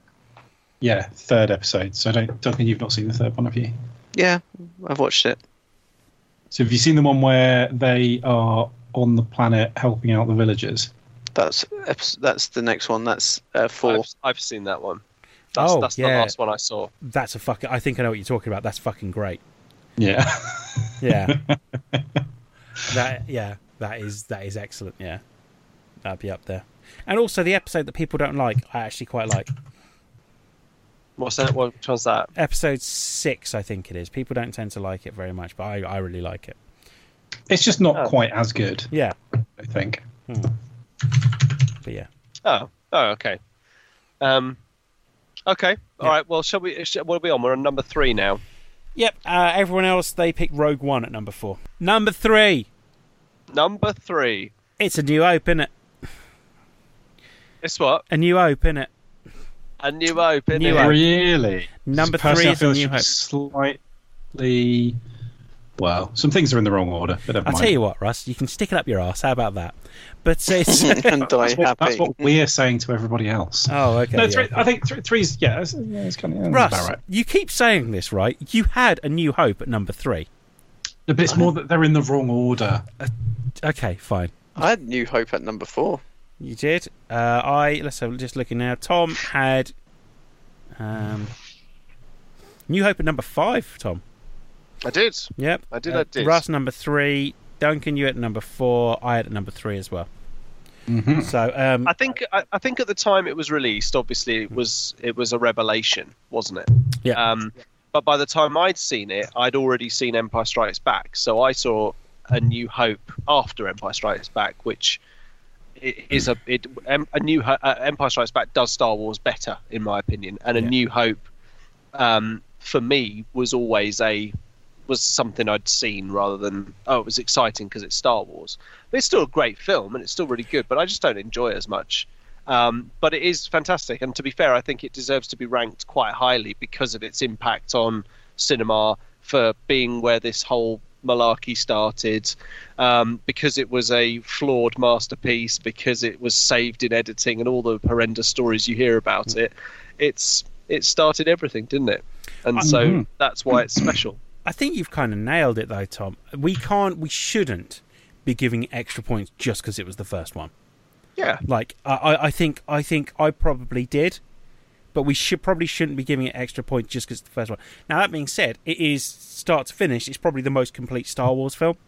Like it's got a beginning, a middle, and an end. Yeah, it is lean and tight. Yeah. There is very little that you could trim out of that film, and it wouldn't suffer for the loss of it. It tells its own story. It sets up this wonderful world, but it doesn't. It's not going, and we'll find out in the next movie. It's its own perfect, self-contained little thing. It's great. It's a classic fairy tale, just done in space, and it's done superbly in space, and it's done superbly. I mean, for me, it was the first Star Wars film. We had it on Betamax. Because we had a Betamax player when we came back from Japan still, and it wouldn't have been much use having it on Betamax if you didn't have a Betamax player. Yeah, it would have been a bit frustrating to watch. My dad would still probably try to knock something up that you could still play it on, because that's exactly what he does. But there was a switch you could flick it on the Betamax player, so I actually watched A New Hope in Japanese. Oh, nice. Which is crazy, and I'm not going to try and do any of it because I'll be accused of stuff. Yeah, please don't. Yeah. It's so funny. Just remember the things that I got in trouble for doing on this podcast that Dan edited out. Don't. No. Anyway, it was brilliant. Yeah, and also one of the best openings of any film. I mean, that opening sequence when you get the music, it's all the fanfare. You get the background story. It's just the way it starts as Episode 4. It's like, wow. We're starting right in the midst of a story. My favourite thing about you retelling that, Duncan, is you're retelling it and in your head it's going on to the point where, and then this is happening and and you start singing along to the theme tune briefly. You give us two notes that no one will be able to work out what that was from those two notes. But at the same time, we're kind of with you though. We get everything you've just kind of said there. So yeah. And it's when you've got the Corvette going, and then you've got all the lasers, and then shooting, and then it just starts the Star Destroyer, and then it keeps on going. Yeah, you get a ship, you get a spaceship, and then you get bigger spaceship, and the bigger spaceship is incredibly intimidating. Is he such a dick all the time? No, I'm. That's what I'm saying. It is wonderful, actually. It's a really dramatic start to the whole franchise, and like Donkey says, that it's great. It already starts after the rebellion has done its first crazy thing, and now this is the next thing, and now you get the impression that the rebellion is on the back foot and they are running. And then all of a sudden the ship gets attacked, and then you meet Vader for the first time, slamming people around, choking them. Awesome. He's great, and he's scary and intimidating, and that's the great thing about A New Hope for me, and actually a film that we're probably going to speak about next, I would imagine, in that this is where Darth Vader is scary. This is where Darth Vader is the enigmatic, mysterious, big bad, and there is no Emperor. I mean, you always get the impression that there's something more powerful because the Emperor's mentioned, but you never really understand that in A New Hope.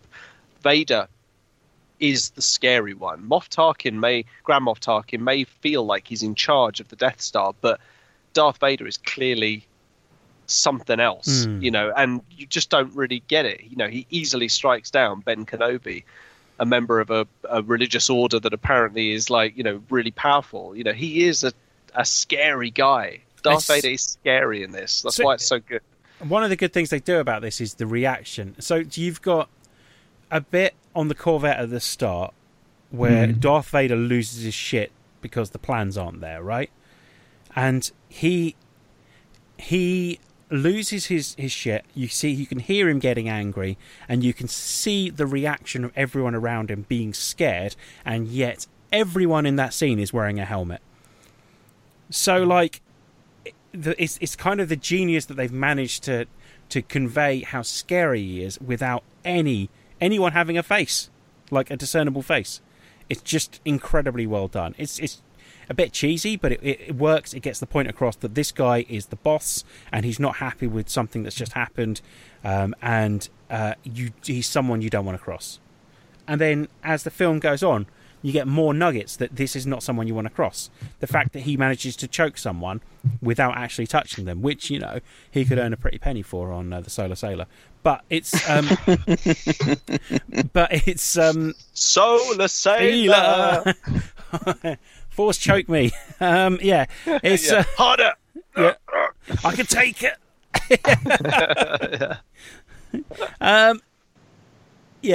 And Grand Moff Tarkin, he's the Weasley one, and that's another thing that J.J. Abrams just nicks off of these films. You've got the Weasley one, and you've got the powerful one, and Darth Vader's the powerful one, and Grand Moff Tarkin's the Weasley one. And then in Force Awakens, you've got what's his face, fucking whatever Weasley he is, General Weasley, and Kylo Ren is the powerful one. So yeah. And it's Dantooine is far too remote for Dantooine is far too remote for a successful test of the facility. A closer target it would be Alderaan. Yeah, it's brilliant, and you know what? It's really nice. It was great to see. I think in something like that, people like fucking hell. Sorry, my wife has just walked in wearing a fucking face mask. And it literally looks like like a serial killer, sort of crime scene with paper on the face. Sorry, I didn't expect it. It was great to see people like Peter Cushing, Alec Guinness, a very recognisable James Earl Jones, even back then. For the audience at the time, it must have been a very cool thing to see. Especially also seeing people like Harrison Ford, Mark Hamill, Carrie Fisher, new young up-and-comers in something so cool and so new. It must have been amazing to see something like Star Wars, considering what was kind of going at the time. Also, just to think about it, you think about George Lucas's first film, which was, what was it, THX 1138? Is that the name of his first film? Yeah. Suddenly going from that to Star Wars, what? That's such a leap. There's American Graffiti in the middle as well, isn't there? Oh, American Graffiti as well, yeah. And it's what a leap for a young director, who admittedly needed a little bit of help from an editor. Yeah, yeah, but not enough to recruit anyone for some of the later films that he made. Obviously, it's wow, yeah. It's the trench run is I mean, it's got to be out in the top 5 most iconic scenes in any film as well, for starters, and once again, tension. It creates this great sense of tension that you're not 100% certain he's going to do it. You've seen the best of the best pilots the Rebellion have to offer, and they've managed to fuck this up. He's being chased by this guy that at every step of the way has been just this evil motherfucker. And at the last minute, Han Solo comes in. You think he's run off, but he's obviously always going to come back. And Luke trusts in his instincts to make the big play. It's just a fucking great story. It's cliched to fuck, but I think it might be cliched to fuck because everyone's kind of copied it. And admittedly, it copies a lot of other big stories as well. But big stories. Well, that's the point. I mean, it's the progenitor, isn't it? Yeah. So it's always going to have cliche leveled at it, because you watch it now and you think, oh my god, it's just full of tropes. But actually, people neglect, I think, nowadays to realise that these tropes wouldn't exist without films like Star Wars. And I still go back to what I said. Just because it's the original doesn't mean it was a good film. It is, however, an important film. And it's an iconic and important film, and it should be treated as such. But it doesn't necessarily mean that out of the Star Wars films, it is one of the best. I tell you what holds up is actually the special effects, the entire scenery. Oh, they do. Everything holds up now, which you cannot say necessarily for episodes 1 to 3.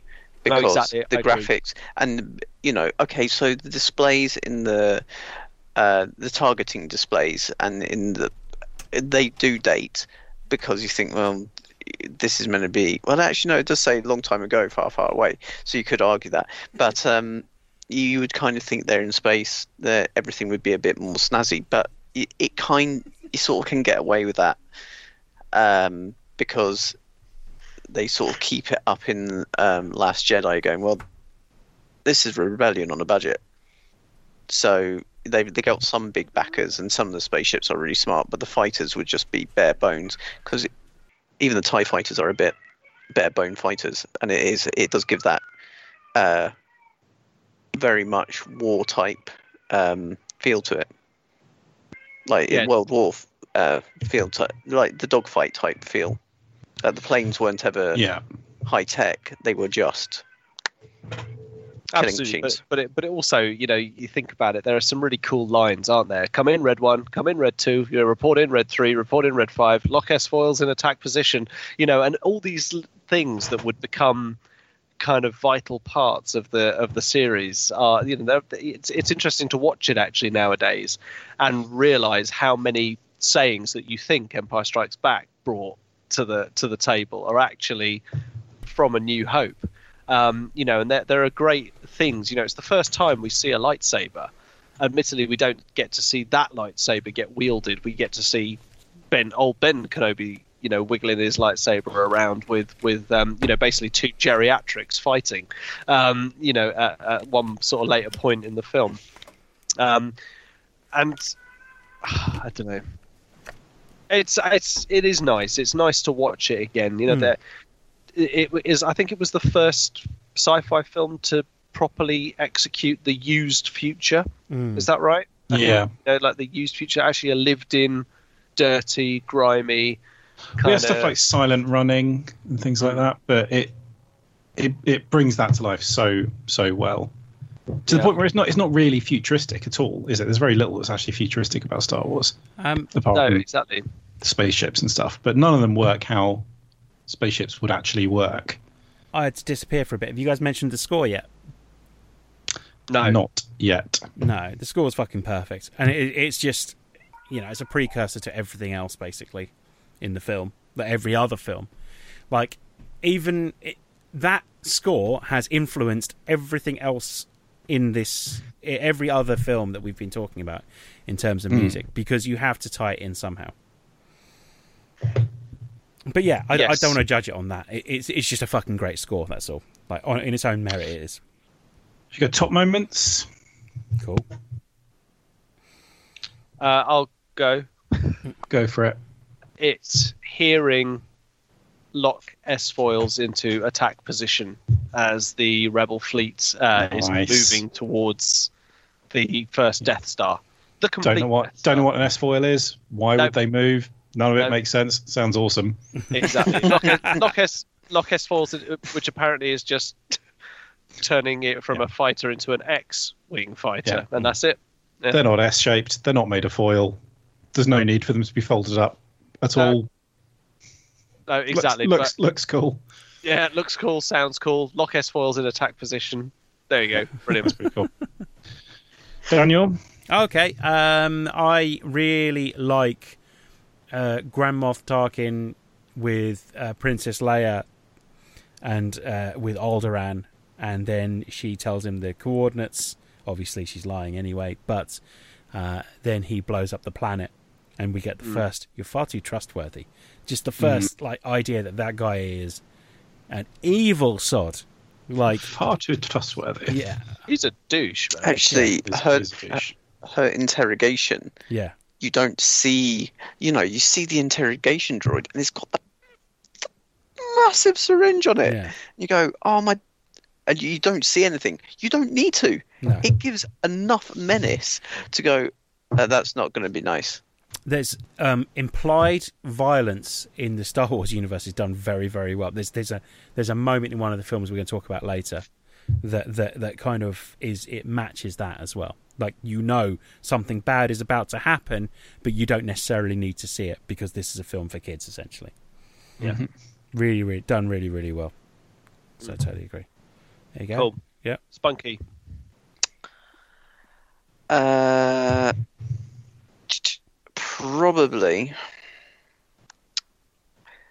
Probably when we first see Vader, when you've got all the rebels soldiers lined up in the corridor to defend and just lay as long as possible. And I know another film we're going to talk about probably does it a bit better, but this was the first, and for me it is still the most terrifying moment when the door gets blown and then you got all the smoke and then all the soldiers sort of turn away because it's really bright, and then suddenly you've got these shock troopers coming in blasting, and then suddenly Vader's there and nothing can hit him and nothing can stop him, and it is you've got the bright white of the Corvette, of the interior of the ship, and then suddenly you've got just this darkness, and then this kind of contrast of white soldier, just faceless menace. Yeah, it's awesome. He doesn't even have his lightsaber out at that point. No, he just goes, he just uses his hand, I think. He doesn't need to. Oh no, he's following behind the stormtroopers, so he's just walking over the dead bodies. But it is still, the entrance is still menacing. And then, of course, he does the choke. But that first bit is just phenomenal because you're straight into the action. It's great. And the best thing is we don't necessarily know that there's anything supernatural going on with him. See him. We just think he's really strong because the first thing you see him do is lift the guy up by the neck. Like, and he's actually physically lifting... Thanks, and crushing his throat. Yeah, he's physically lifting him up by the neck. He's actually doing it rather than like just choking him.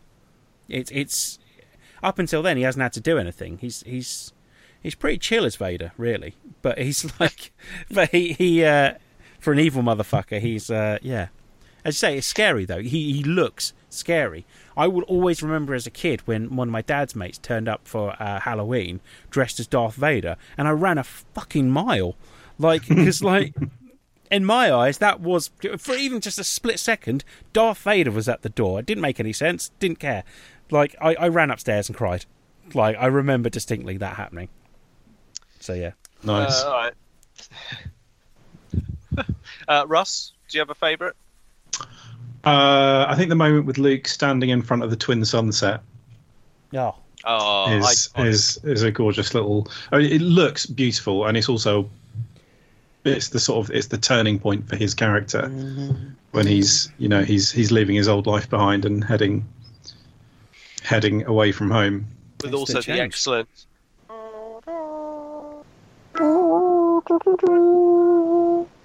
which we hear at really key moments.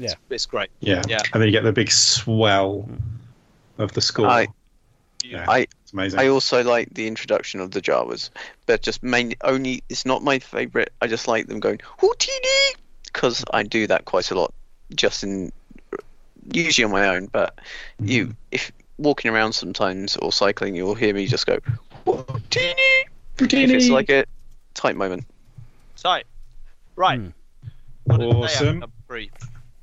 So that's number 3. Everyone else. Sorry, what did they have? Had 1 second. Just pick it back up. Number 3. Everyone else had Return of the Jedi. It should have been number 2, but we'll let them off. Okay, well that's very kind of you. Because number 2 for us is Rogue One. Yeah, boy. Yeah. It was number 1 for me. Rogue One is my favourite Star Wars film now. I'm at a point where it's probably beyond one of my favourite Star Wars films, and it's probably just one of my favourite films now. It's magnificent. It has got a lot wrong with it.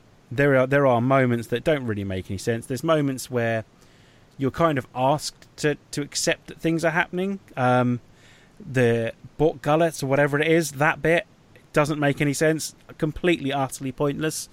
But it makes up for it by introducing me to, 5, 6 characters, making me care about them, and making me genuinely think they were all going to make it out of it as well.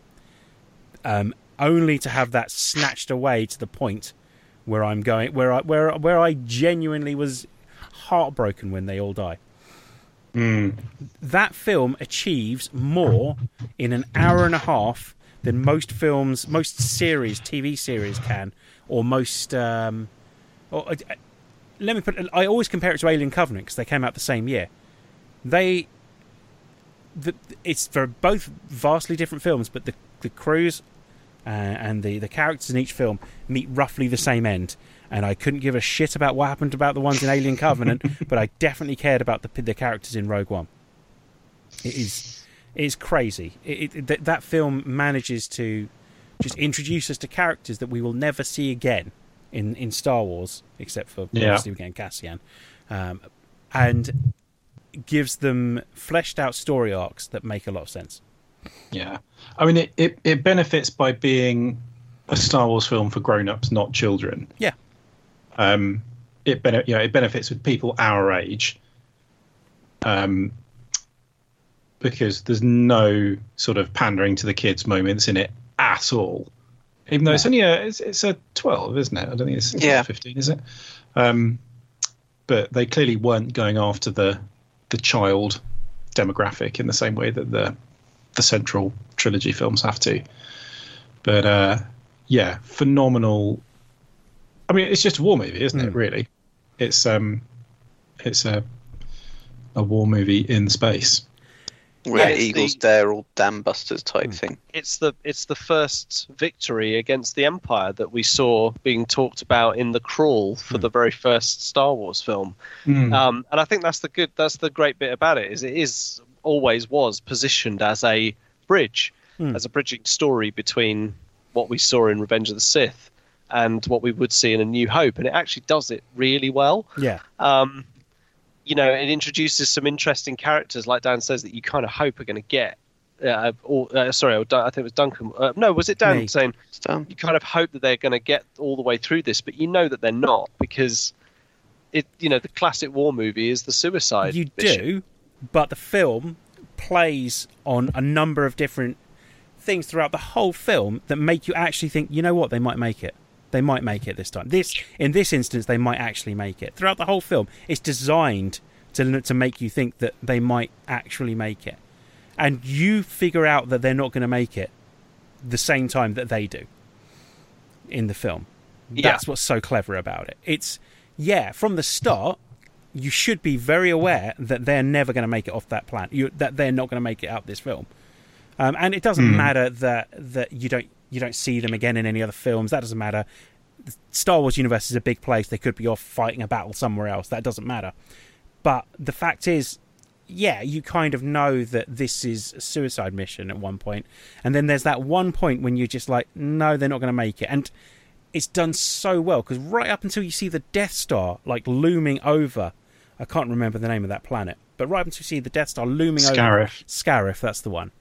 And that is a magnificent shot as well. The way it's like tilted down, so it looks like it's this eye staring down at them. And there's a bit where you see Krennic, he makes eye contact with the Death Star just before it blows them up.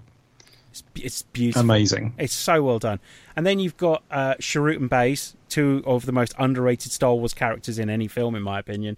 Those two are magnificent. You've got the person that was there to protect the Jedi Temple doesn't have a purpose anymore because they're destroying the Jedi Temple, ransacking it for the Kyber crystals, and then watches his planet blow up on the way past. But at the same time, never loses the faith. And then on the other side, you've got his best friend who has lost the faith, doesn't believe in any of it, but loves his best friend so much that he will do anything to keep him safe. Yep. His faith protects him long enough to make a stand and do something really important. And long enough to also give his friend the faith that he needs before he also then dies as well. It is fucking beautiful. It is, that bit makes me cry like a baby. It is so well done. This film. They're reusing footage from lost footage from Skywalker Ranch for some of the X-Wing pilots as well. Just fits and so just getting loads of extras of really lush 70s tashes. Yeah. The X-Wings, it's just, that is the bit where it really gives a nod to, this is just a World War II movie in space. They are just, the fact that they're the British officers basically, hello, yes, talio chaps, pretty well. It's that fantastic. Was the thing that's what reminds me of Eddie Izzard with his British officers. Whenever you walk into a room, they just go, sorry, I was just in here moving books slightly to the left. What seems to be the problem, Lieutenant Sebastian? But it was nice. I mean, the whole thing just captured this air of Star Wars that I think a lot of us had been aching for. That while The Force Awakens was a lovely treat of nostalgia in a new area in a new sort of era, of the Star Wars universe and timeline, Rogue One visited a moment I think we all needed after Revenge of the Sith. I think we needed to see the Empire at the height of its power, and actually kind of reassurance that Darth Vader was the villain that we all thought he was, because his redemption in Return of the Jedi, from a character point of view, will never, ever forgive the atrocities this man has committed through his life. The 30-odd years of being the Emperor's right-hand man, and the people he has killed, the people he's helped the Empire subjugate, enslave. He is an awful individual who in Rogue One is characterized as annoyed with bureaucratic people trying to save their own skin and prestige, and it's obvious he does not like Krennic at all. He sees him as a nauseating influence, but also Rogue One did the thing that I wanted to see after Revenge of the Sith. Darth Vader at the prime of his power, and also those Darth last Vader 20 not being a whiny bitch.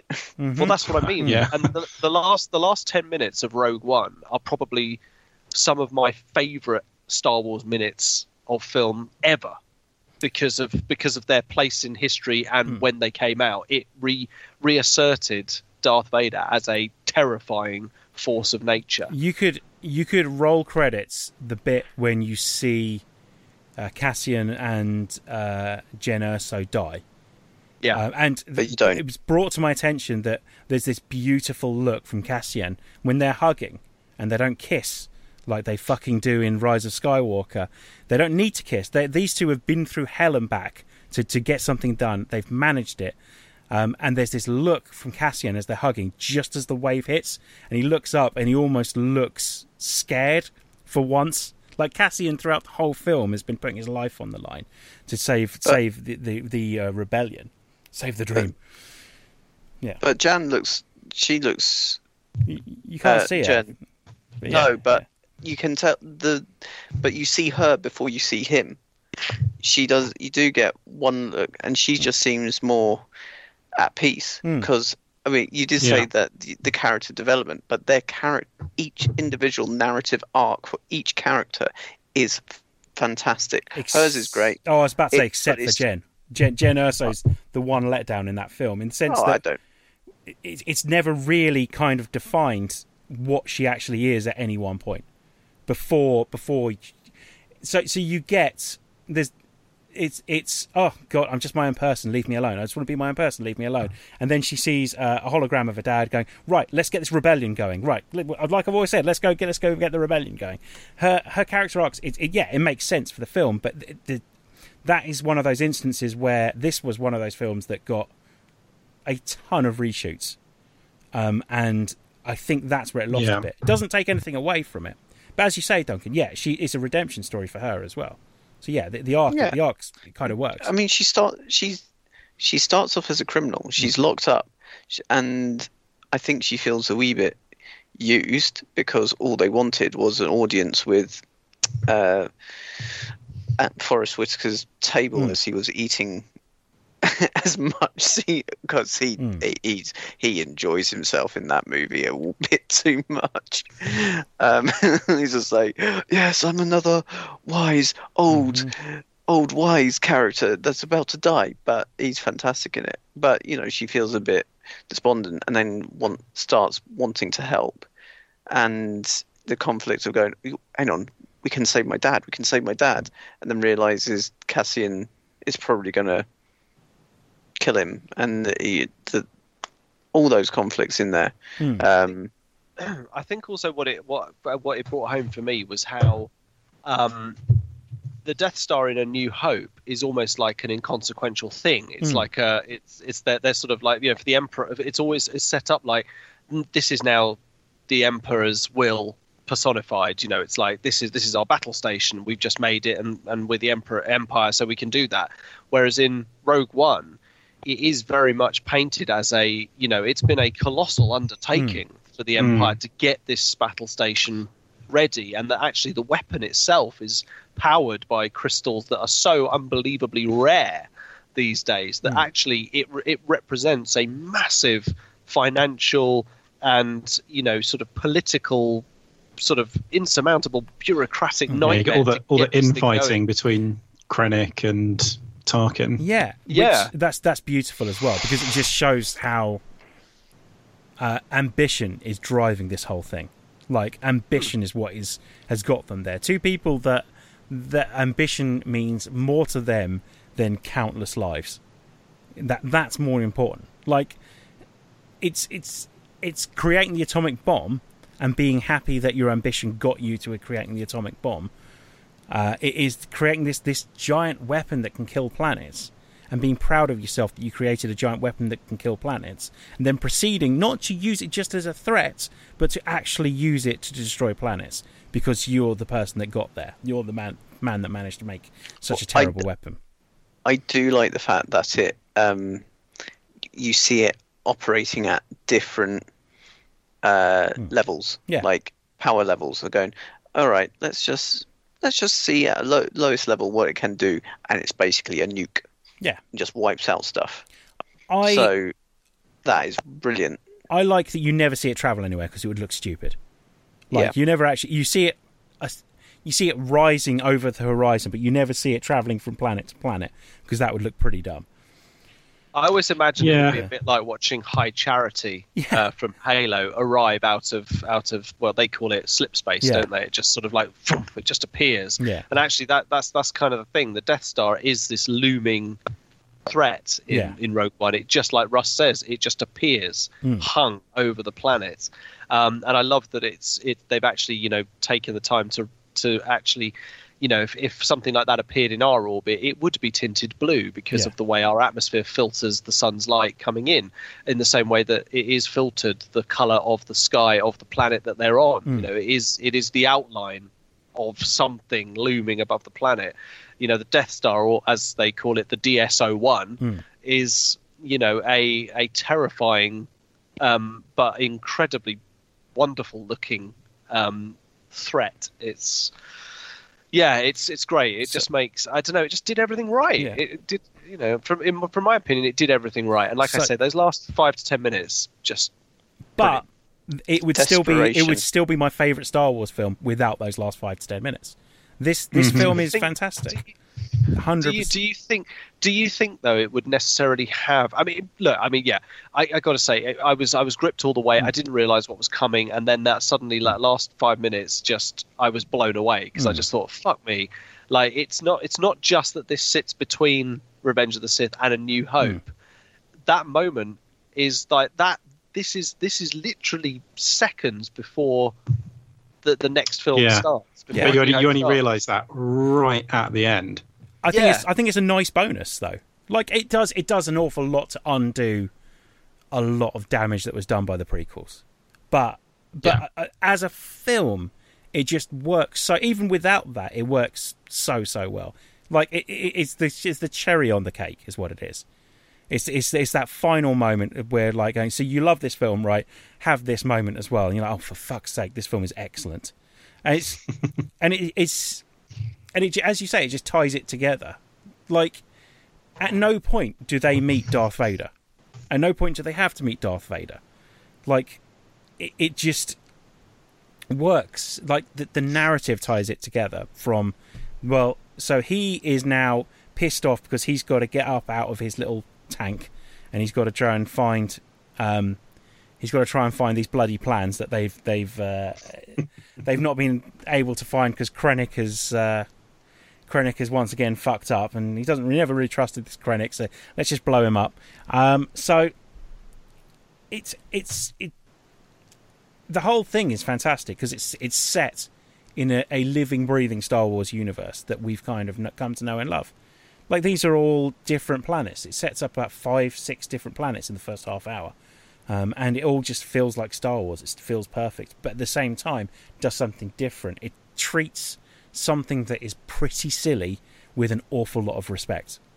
Yeah, and I think the way I summarised it to one of my friends at work, who I asked for some help with getting my list together, said at the same time as broadening the Star Wars universe, it actually focused the story back on what was really important about the original trilogy, which was the fight between the Rebellion and the Empire, and its beacons. Darth Vader, except I would say that this could be about anything, and it could be not related to the coming films, and it would still be an excellent film.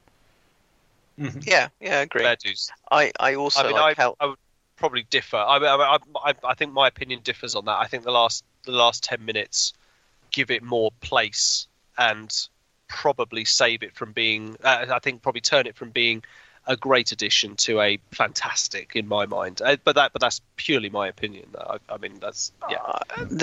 other thing it actually does bring in is it fleshes out the rebellion a bit more that you don't really get until Return of the Jedi.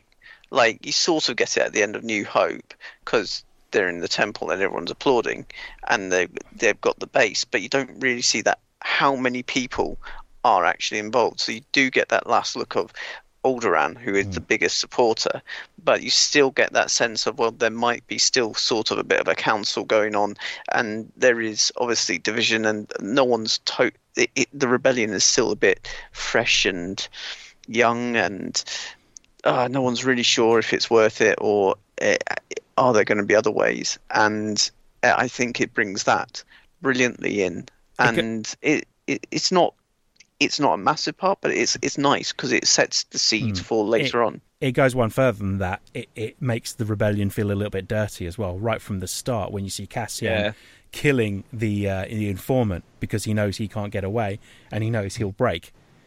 It gives it makes it feel like at least at the very start that yes, they're doing the right thing. They believe they're doing the right thing, and they've got people like Cassian in there who are willing to do anything for the cause, basically, because he's been fighting this, as he says, his whole life. Yeah, you want to make an omelette, you got to break some eggs. Yeah.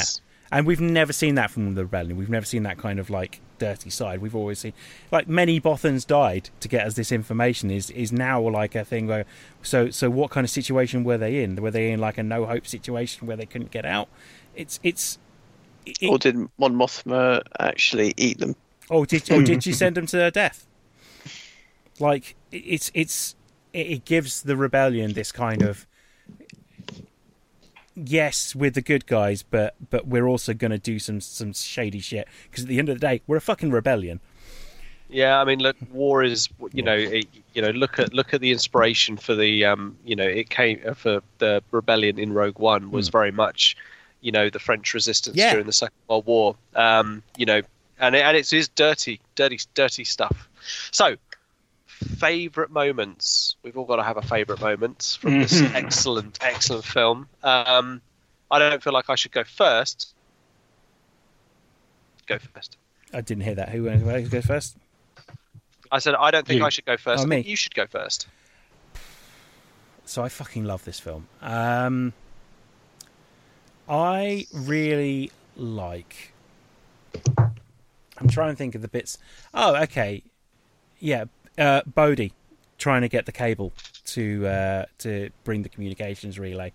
The idea that Bodhi managed to get everything working. He's got 2 people that he's bossing around. He's never had to do that before, but he knows what he needs to do. He puts them in the right place, but he basically sends them to their death. He finally gets it uploaded, and the grenade just appears next to him and blows him up. And no one knows what he went through and what he's done at that point to get that done. And he just kind of dies knowing he's done the right thing. It is you can see it, 'cause Riz Ahmed is a fucking brilliant actor, and Bodhi's one of those characters that's a bit one of my complaints about the film. There's not enough Bodhi in this film because he is played by such a great actor that you want to use him more. Yeah, well, he spends too much of it sort of wigged out from his encounter with the strange octopus thing that obviously, which is bullshit, by the way. I hate turned that out part of it. Not to be was something that got rewritten or whatever, and they just couldn't get rid of it entirely. Yeah.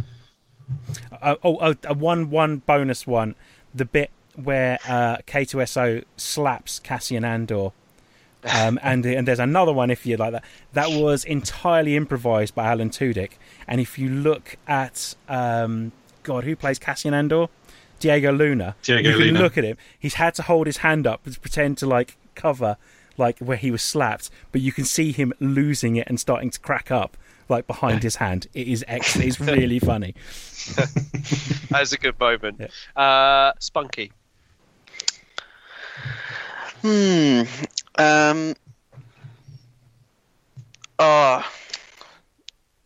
What's his name? Blind dude. I'm having a moment. I can't remember. Baze? It's Baze, isn't it? Yeah. That's Roots. Yeah, that's Baze, yeah.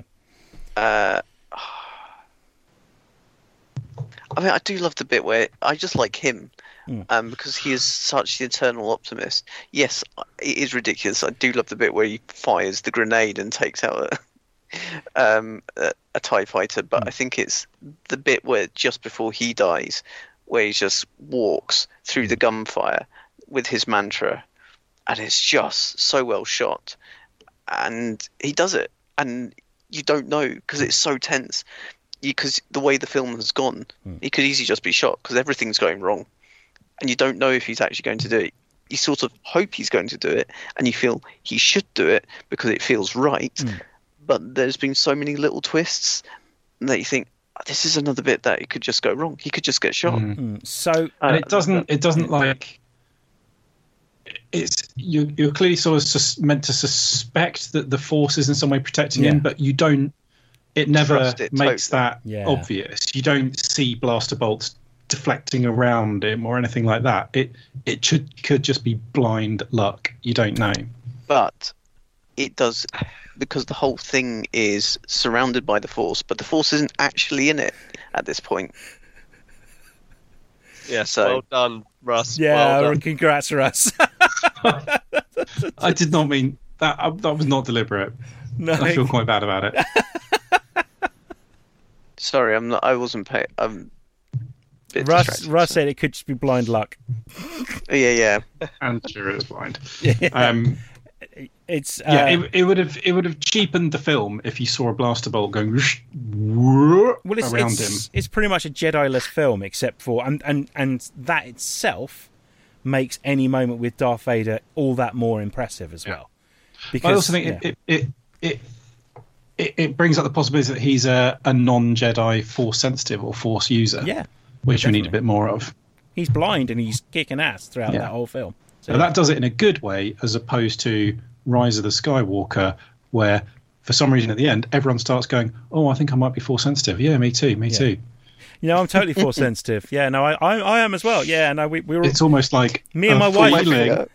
Me and my wife are both Force sensitive. Yeah. Yes. So yeah, sorry. Who's next? Russ. So I was originally going to pick the bit where Cassian kills the informant at the start because it just throws you off so much. But I think I'm going to go for one of the moments where you think, oh, they might just make it, which is when Baze shoots the cargo transport thing with the rocket launcher, and you think it's knocked out, and then the head comes back. Yeah. And you think he's about to buy it just then, and then that's when the X-Wings arrive. That's awesome. It's an awesome little moment, and that's a proper like, yeah, they're going to do this. That lasts all of 3 minutes, and then no, they're not. That's good. I know it's obvious. While the moment where Darth Vader slices his way through the crew of the Tantive 4 is awesome, and actually genuinely terrifying. My favourite moment is as he walks to the cusp of the loading bay where the Tantive 4 has just disappeared from and disengaged from. He stares out after the ship as it's making its getaway and just shuts his lightsaber off. His cape's fluttering in the wind in space, which is bizarre, but it's still fluttering the bit. You know, he just stands there, and there's just this, again, like the Mandalorian, like Darth Vader is always good at, expressing clear rage and annoyance at what's happening, and very much sets up his bad mood where, you know, for the beginning of New Hope. And I just thought that little moment was great. It was like you say, it was an unexpected cherry on the cake that made it all the more sweet. But that moment where he shuts it off and it just zooms straight in on his mask, it's very much kind of going, well, that story's over now, and the rest of the story is about Darth Vader. And I thought that was cool. Very cool. I think we could forgive the cloak billowing. It wouldn't. Obviously, there wouldn't be wind if he's standing in vacuum, but you know, the cloak would have inertia in it. He's moved. It wouldn't turn into a solid lump, would it? So it would still be moving around and billowing around a bit. Absolutely. Hang on. Or there could be atmosphere escaping from a damaged bit of the airlock or something. Yeah, absolutely. Sorry, biggest spider I've ever seen. Just walked across the floor and disappeared under a dresser. Lovely. So that's in your house. Yep. So that's where that is. Well, I'm just going to go and set fire to the house. I went outside to hang some washing up, and I thought, you know what? I'm going to sit outside for a bit.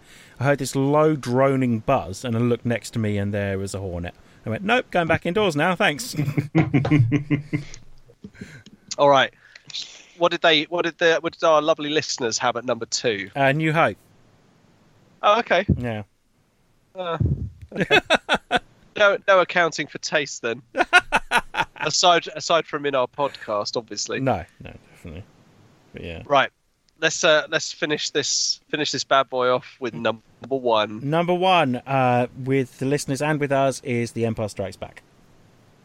Yay! Clearly. I mean, unless you're a douche. I had Rogue One, and I stand by that. Douche. I stand by that. I mean, this is the. Oh shit! There it is. Your nemesis returns. Pick it up and show it to us. Yeah, don't. Just put it on your hand. Would you just pick it up? Would you, Duncan? What are you doing? He's grabbing a glass. I actually no, I don't, because I always worry I'm going to squish it, and so I put it on a piece of paper and take it out. I don't want to stress them out. Did you put a glass on it? This is easily the most compelling thing that we've done tonight. I had a small little jumping one in the garden. It was lovely. How small? And then you get crab like this big. Okay, that's cute. See, the tiny ones I think are kind of cute, but this one was cute. Yeah, it slightly looks a bit furry, but it was cute. So the jumping ones are cool because you sort of prod them and go, and then they can go boing. but they're small jumping, so they're quite fun. And then you can sometimes in flowers find crab spiders, and they're ninja stealth. Let's get back to a Star Wars podcast. Yeah. Let's go for number 1, which of course is Empire Strikes Back. For both of us, so yeah, both us and the listeners. Yeah, Empire Strikes Back is widely considered the best Star Wars film, and most people had it at number 1. Yeah, apart from douches like you. It just is the best. It's got great action, great story. It's got actual good romance. It's so satisfying, and it doesn't even, it doesn't even have to sort of be the end of anything. It just gets to sort of be, nope, it starts and we're already going, and we're going to keep going all the way up to the end. One of the joys of it is that it's, despite the fact that it's the middle film, I think you initially go into the film expecting some kind of conclusion from it. Like that came out way before the likes of any of the Avengers films or anything like that, where some films just end on a cliffhanger with post-credit sequences. You go into a film and you expect some kind of conclusion. Even like Back to the Future 2, which is a middle film, has a conclusion, and that leads directly into the next film. So the fact that it doesn't have a conclusion is something of a shock, has a shock value in itself, because it doesn't end in a happy place. No, it doesn't. No, but it has my favourite lightsaber fight in it. This one for me is excellent because of everything that happens during it. You get to see telekinesis, you get to see aggressive fighting, you get to see Luke trying to hold his own, you get to see acrobatics, you get the really cool, very dangerous looking lift that brings Luke into the carbon freezing chamber that has like spiky bits all over the walls. It's just really cool, and it's got, for me, one of the scene that just epitomizes the whole film, the one that just in my head is just the one thing I always think of is Han Solo being marched into the carbon freezing zone. And that whole scene that happens after that, the "I love you, I know," and him being frozen and taken away. That's the film for me. It's love and loss and terrible things happening and not being able to do anything about it, which I think is the great thing. You get visual evidence of them falling in love as well, like throughout the whole film. Like there's already obviously a spark. There's some kind of like flirtation going on, but throughout the film they get closer and closer. They fall further and further in love as Han Solo is risking his life more and more to protect people that he considers friends, and also someone that he genuinely loves, to the point where it's you're along for the ride with it. And as a result, when Han Solo is getting tortured, and they do that so ridiculously well, in the sense that you never really see anything, but you can hear it, and it is bless you, it's harrowing. The noises that you hear coming from that room are harrowing, and it does enough to tell you that whatever the electrodes that are coming from that thing that they're lowering him into, that's not a pleasant place to be. It is a very, very good love story for starters between those two as well. And also that when he gets led back into the cell with Chewie, and he lowers him gently onto the bed, and he just says, "They never even asked me any questions." Yeah, and he just looks like he's had a fucking awful time. It does, really, really awful time. Han Solo, up until that point, has been a relatively unstoppable character that seems to have luck on his side. Whatever happens, like whether it's showing up at the right time or whether it's just genuinely something he does, tends to be quite lucky. The luck's always been on his side, and it is that one moment, like when he's confronted with Darth Vader, that all of a sudden the luck isn't on his side. Like he shoots it. The first instinct is to just shoot him straight away, and it does absolutely nothing. And it goes a long way to show that Han Solo's luck's running out, and also that Darth Vader is incredibly powerful. And Vader remains that big, scary bad. And actually, like, though he's trying to capture and turn Luke, like, he does everything to destroy him. He's like, I'm not going to play fair because that like you think. You all right? Yeah, sorry, caught my finger. Fine, carry on. The lightsaber fight. I agree, Tom. It is my favourite as well because there is again another really good classic film shot of the two lightsabers clashing and the silhouettes. They're silhouetted in the weird orange light, and then Vader just starts going, well, actually, this is not just going to be lightsabers. I'm just going to throw stuff at you. And he's like, well, hang on, aren't you trying to capture him? Aren't you trying to take him to the Emperor? You're just trying to completely crush him. You're just throwing shit, and it feels really unfair. And I think you see that it catches Luke off guard. Hang on.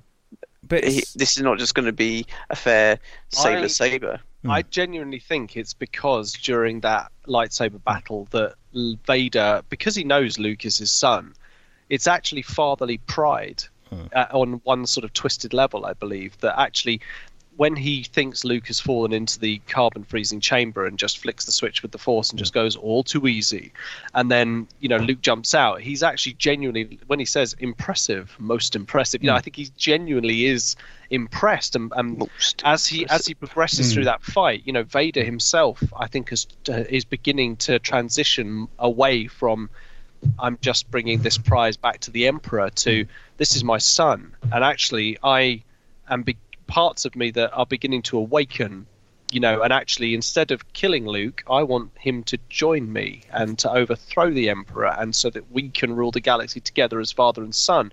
And that's about as paternal as you're really ever going to get from someone who's been through the sort of stuff that Darth Vader's been through.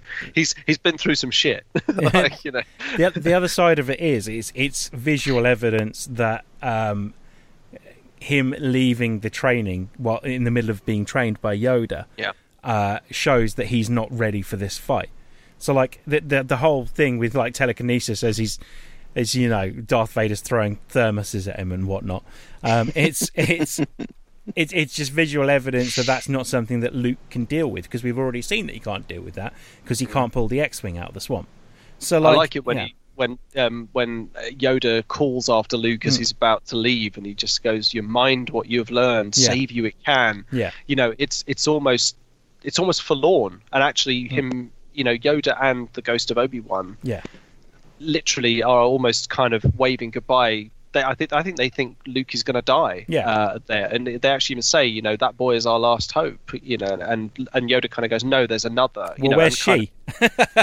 Oh shit! Well, yeah, exactly. But the great thing about this is that Empire Strikes Back introduced Yoda. It had the Hoth battle scene. It had the Luke getting sort of blindsided by the Wampa out there. It's got probe droids. It's got it's just, there's so much stuff that is so. It's got the coolest jackets. Yeah. Well, yes, absolutely. Doesn't get the credit it nearly deserves. That everyone in that film looks awesome. Like every outfit is so well designed. Whether it's Han Solo's outfit, which leads from the big like Parker jacket into like the blue like outfit. I know it sounds silly, but whereas the first film looks dated at times with what they're wearing, the second film manages to not look dated at all, because they're all wearing like sensible clothes that just suit their characters. Yeah, absolutely. Sounds silly, it's a small thing, but it is. But you're absolutely right, Duncan. It's got the coolest jackets, and they work in the film. The Hoth battle scene, though, it's one of those like in the nick of time things, isn't it? That just works so well. Yeah, it's another case. It's another case of seeing how powerful AT-ATs are. That there is very little that can stop them, because it's another example of just the strength and the indomitable force of the Empire and how desperate it is. Just tie the shoelaces together. Exactly. Yeah. Hey, robot camels. I love that line. The thing is though, like, it's the rebels know what the Empire are going to do. Like their plan, as soon as they realise the Empire is there, is not to stand and fight. It's what can we do to make sure the evacuation goes as smoothly as possible. And actually what that means is we have to fight a holding action on the ground to make sure that we can actually evacuate everyone. That's literally it. It's not a we do this to win. It's this is how we survive. We're not going to win this one, and it becomes about the evacuation. The battle that we see against the walkers and trying to take them down is simply about buying time. That's it. Fire the nipple gun. Yeah. Firing boob nipple cannon. It's and the guy runs over and just. If we weren't sure that Darth Vader is the bad guy in New Hope, you're definitely aware of it in Empire Strikes Back, though. Like, oh yeah, the difference, the effort he's going to put into finding these guys is insane. Because he's willing to kill his own people, he hires bounty hunters, and also you get this real. But by him killing people, you get this real feeling that he's not someone that you want to disappoint. They do that so well. Like in the first film, you don't get quite so much that. You just get don't get in an argument with him because he's a bad loser when it comes to arguing about whether the Force is actually shit. But it's in this one you get the. Okay, so we haven't done our job correctly. Oh, I guess I'll start looking for another job. No, he's going to kill you. He's just going to kill you and then replace you with the guy that's standing right next to you as you're dying. And listen to the performance that James Earl Jones puts in. Like, even when I misremember a lot of lines in terms of his intonation. That bit where he says, "Apologies accepted, Captain Needa." Yes. In my mind, I think it's just Darth Vader's voice just going, "Apology accepted, Captain Needa." But actually, you listen, go back and listen to that scene. He actually waits until you hear the crispy, crunching noise from the guy's throat as he hits the deck, and he just very calmly says, and the inflection is just amazing. "Apology accepted, Captain Needa," and it's actually almost a mocking tone in it as well. It's like, Vader's not just kind of saying it, to be sarcastic. He's actually mocking, and that's why this guy's failure. That's why I don't hate his pun in Rogue One, because Vader has been all he's about a sassy these. Bitch. He's been all about these puns throughout the films. Yeah, he loves a little pun. Be careful not to choke on your aspirations. People had a problem with that. I'm like, nah, Vader's always been. He loves the puns. It's Absolutely. Yeah. Also, you get to see the back of his head, don't you? During this is the first time you sort of almost see what's under the helmet. Yeah, in his little Kinder Egg chamber. Yeah. And there's a surprise inside. Also, who knew by this point that Vader could actually choke people through Wi-Fi? Yeah. He's got a TP link. Yeah. Yeah, there you go. It works. I mean, there are so many reasons why this is just such a great film, and the best of the Star Wars films. Yeah, definitely. Because it's actually on the edge stuff. There isn't that much of a let up. It is that great. It's just a chase film all the way through. Okay, so the let up is, I suppose, Luke doing the training, but still that's quite intense because it's all dark and it's quite desperate and it's gungy, and you sort of share that thing of, well, hang on, this doesn't feel like a place to. You share that idea that this doesn't feel like a place of where a Jedi would train, and how good Yoda is as a Jedi master, and then you go back to the action, and actually when you've got Lando letting everyone free, and I love the guy with the headphones. He's one. Lobot. Yeah, Lobot. And when Chewie gets free, that's a proper Wookiee rage. That's Wookiee rage, and Han's not even dead yet. You know, that is a good rage. So it's a chase film, and if they didn't have the scenes with Luke going to Dagobah, it would just be too much. So those scenes break up the chase really nicely, and when it comes back, it's always intense. They're always in the middle of doing something intense, and it works really well. It's a really nice change of pace at any one point. otherwise, it would just be kind of like, Gravity, where it's just a succession of things where you're on your edge of your seat, but at the same time, you're like, fucking hell, just this. She has not had much luck. Which it's a great film, but it would be a very different film. Both the change of pace helps you focus on what's going on in any one scene, and it works really, really well. And you start seeing more of the different. It's the first one where you really see different Imperial vessels, and that is so cool. They need. I mean, the long and short of it is they needed to sell some more toys. So it worked, didn't it? Yeah, 100%. Because one of the first toys I ever really wanted was a snowspeeder, because they look fucking awesome. The snowspeeders look awesome. One of the first I wanted was a TIE bomber. Yeah, exactly. Yeah, but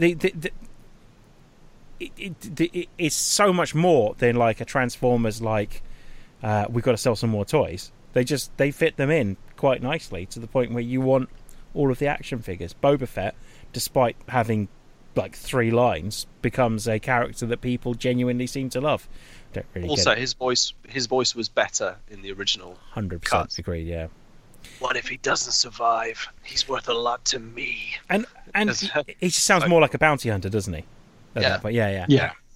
And also the bit where Vader's talking to the bounty hunters and just turns to one and goes, "No disintegrations." It's just a funny line. It's such a so you've got a reputation for disintegrating people. So I'm going to tell you right now, or even that he's used him before, and he's disintegrated someone that he was actually just trying to find.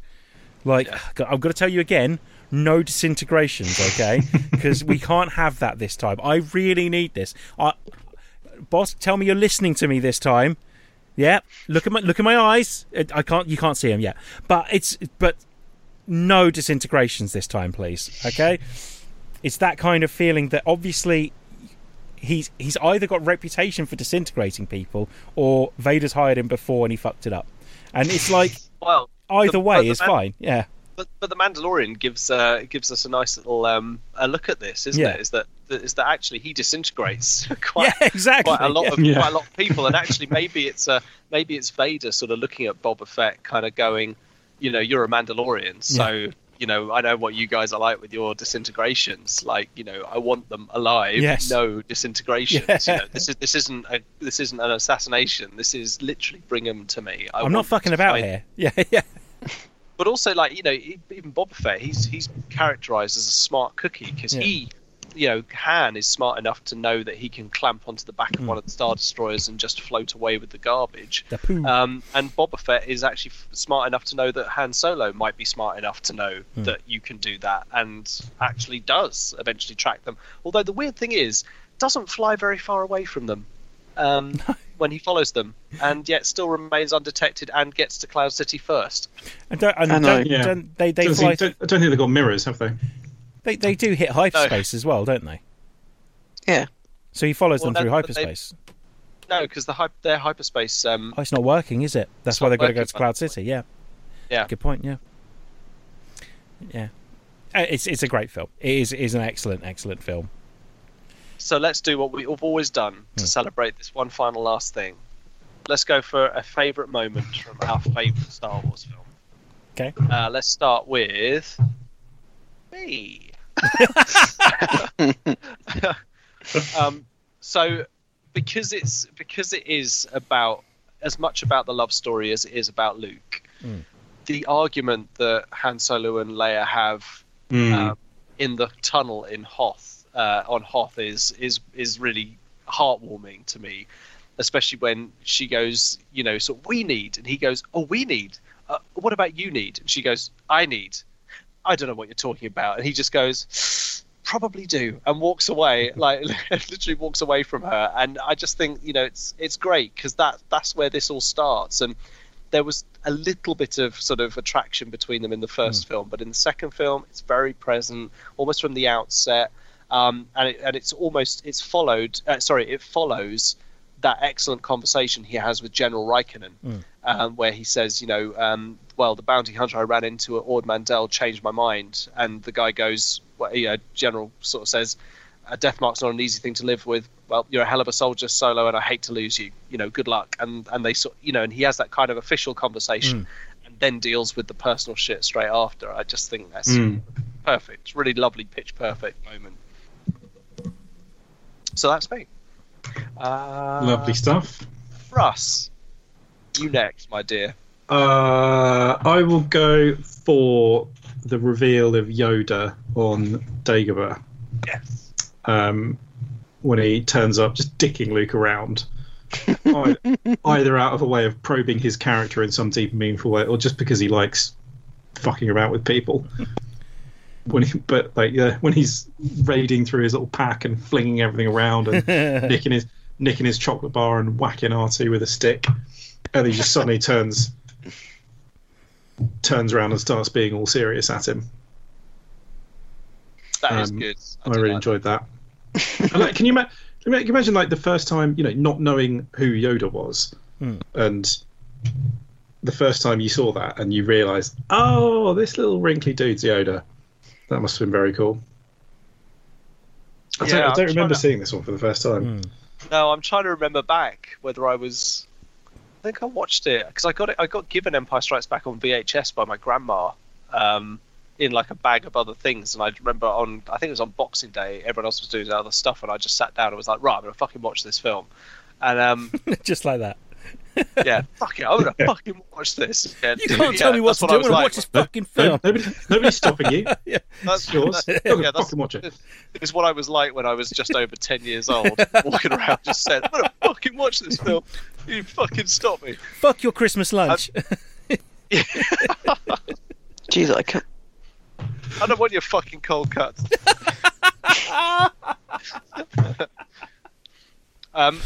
So yeah, no, I love that. Yeah, it must have been a surprise that first time round. Dan, you. I always freeze at this point. There's a little bit that I really love, which is the bit when you've got the captains of the Star Destroyers reporting in as they're in the asteroid field. And it's just the way that one of them just disappears is just absolute genius. Yeah, it's just absolute genius. Yeah, clearly see something coming through the windscreen. Yeah, because Vader's obviously just sent them. He doesn't care. He cares more about recovering these rebels than he does about his own people, and he's willing to sacrifice them. But they're still doing it. Capital ship. Yeah. He's just. He's willing to go to any length, but that bit kind of sticks with. I'll tell you what, Duncan, you can still have that if you like, and I'll edit that out because I'm actually going to go for the snow speeders. The first time you see the snow speeders kind of like cresting over the horizon, and then I don't mind. Yeah. So yeah. Oh, when they're going to rescue Luke and Han, yeah. I love that. Yeah. The score, yes. It's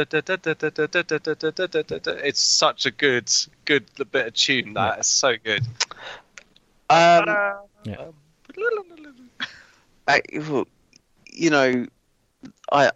whole Hoth is the whole, not just the escape, but the battle.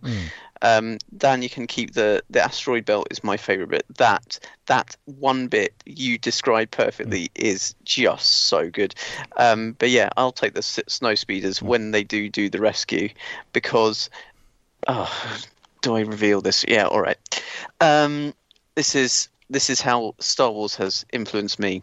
This is why I like snow so bloody much, and this is why when I was 10, whenever it snowed, I really wanted a big snowball fight, because then it could be like the planet Hoth. Every time now it snows and there's a lot of snow, I pretend I'm bloody Han Solo with my hood up and stuff, all kitted up, going, I'm on a snow planet, this is Hoth. And I just basically do that in my mind. I can be walking along going, yeah, I will just have Star Wars. I will have Hoth in my head. And it's the rescue bit. It's the snow speeders coming going, we've got a visual. Or usually it's the bit where you get Han and Chewie taking out that probe droid, because that is fantastic. I love the probe droid bit. The two of them stalking it. And you think, have they succeeded? Have they not succeeded? Has it seen us? Has it not? And you got the, nope. Sort of coming in. That is fantastic. Han's gear is just so and it's like Wookiee. I can't describe it. I'm getting too excited. Anyone else think that Duncan was going to say that when he's going through the, oh, do I admit this? Oh, I don't know. Anyone else think he was going to say he fucked a toy snowspeeder? Because that's where my mind was going. No. Do you know what? I wish. I kind of envy that level of almost like youthful exuberance that you still have, Duncan. Like you still find that joy in that kind of thing. Because to be quite honest with you, Snow's a cunt. Still love it. I fell over in an alleyway once, and I couldn't get back up until two hoodies came along, and one of them, I'm not kidding, went, "You're at me," and I went, "I can't get up." and him and his 16-year-old mate picked me up and put me back on my feet, and literally went, "There you go, old man," and walked off. And I was like, "Ah, no." It's happened. I'm really old all of a sudden. I mean, all of a sudden, it's caught up with me. No, I mean, the snow's taken me out on my bike quite a few times. It's a bastard. It's shut stuff down, but still love it. And wrecks my fucking car is what it does. So there we go. I mean, look, we have gotten to the top of the pile. We have done all 12 of the films plus Mandalorian that we plan to rank over the space of 2 very long podcasts. I know this one had an epic battle with me versus a spider. Duncan and I had to go and have a piss at one point. You know, it's been an epic recording session. I just wanted to thank all of our listeners for sending in their rankings, because that's what's made this really nice to kind of parallel our list with your list. There's been some differences, but in the main, it's quite clear that some of the big films are in the same places, and of course, Empire Strikes Back at the very top of the pile. So I just want to say thank you very much to all of our listeners. I'd like to say, if you do want to interact with us on any of our social feeds after this epic thing, if you think some of these things were in different orders, or you should, or you want to share some of your favourite moments from some of these films, hit us up on Facebook, Instagram, or Twitter. The handle is @TMTOOH, and don't forget to check out our sister pod, Theatrical Cut. They're on Facebook and Instagram under the handle @Theatrical Cut Pod. It's time for me to say goodbye to Dan. Goodbye. Goodbye to Russ. Ta-ra. Goodbye to Duncan. Ciao, Bebs. It's goodbye from me. May I say, may the force be with you all. And on that note, let's cue the music.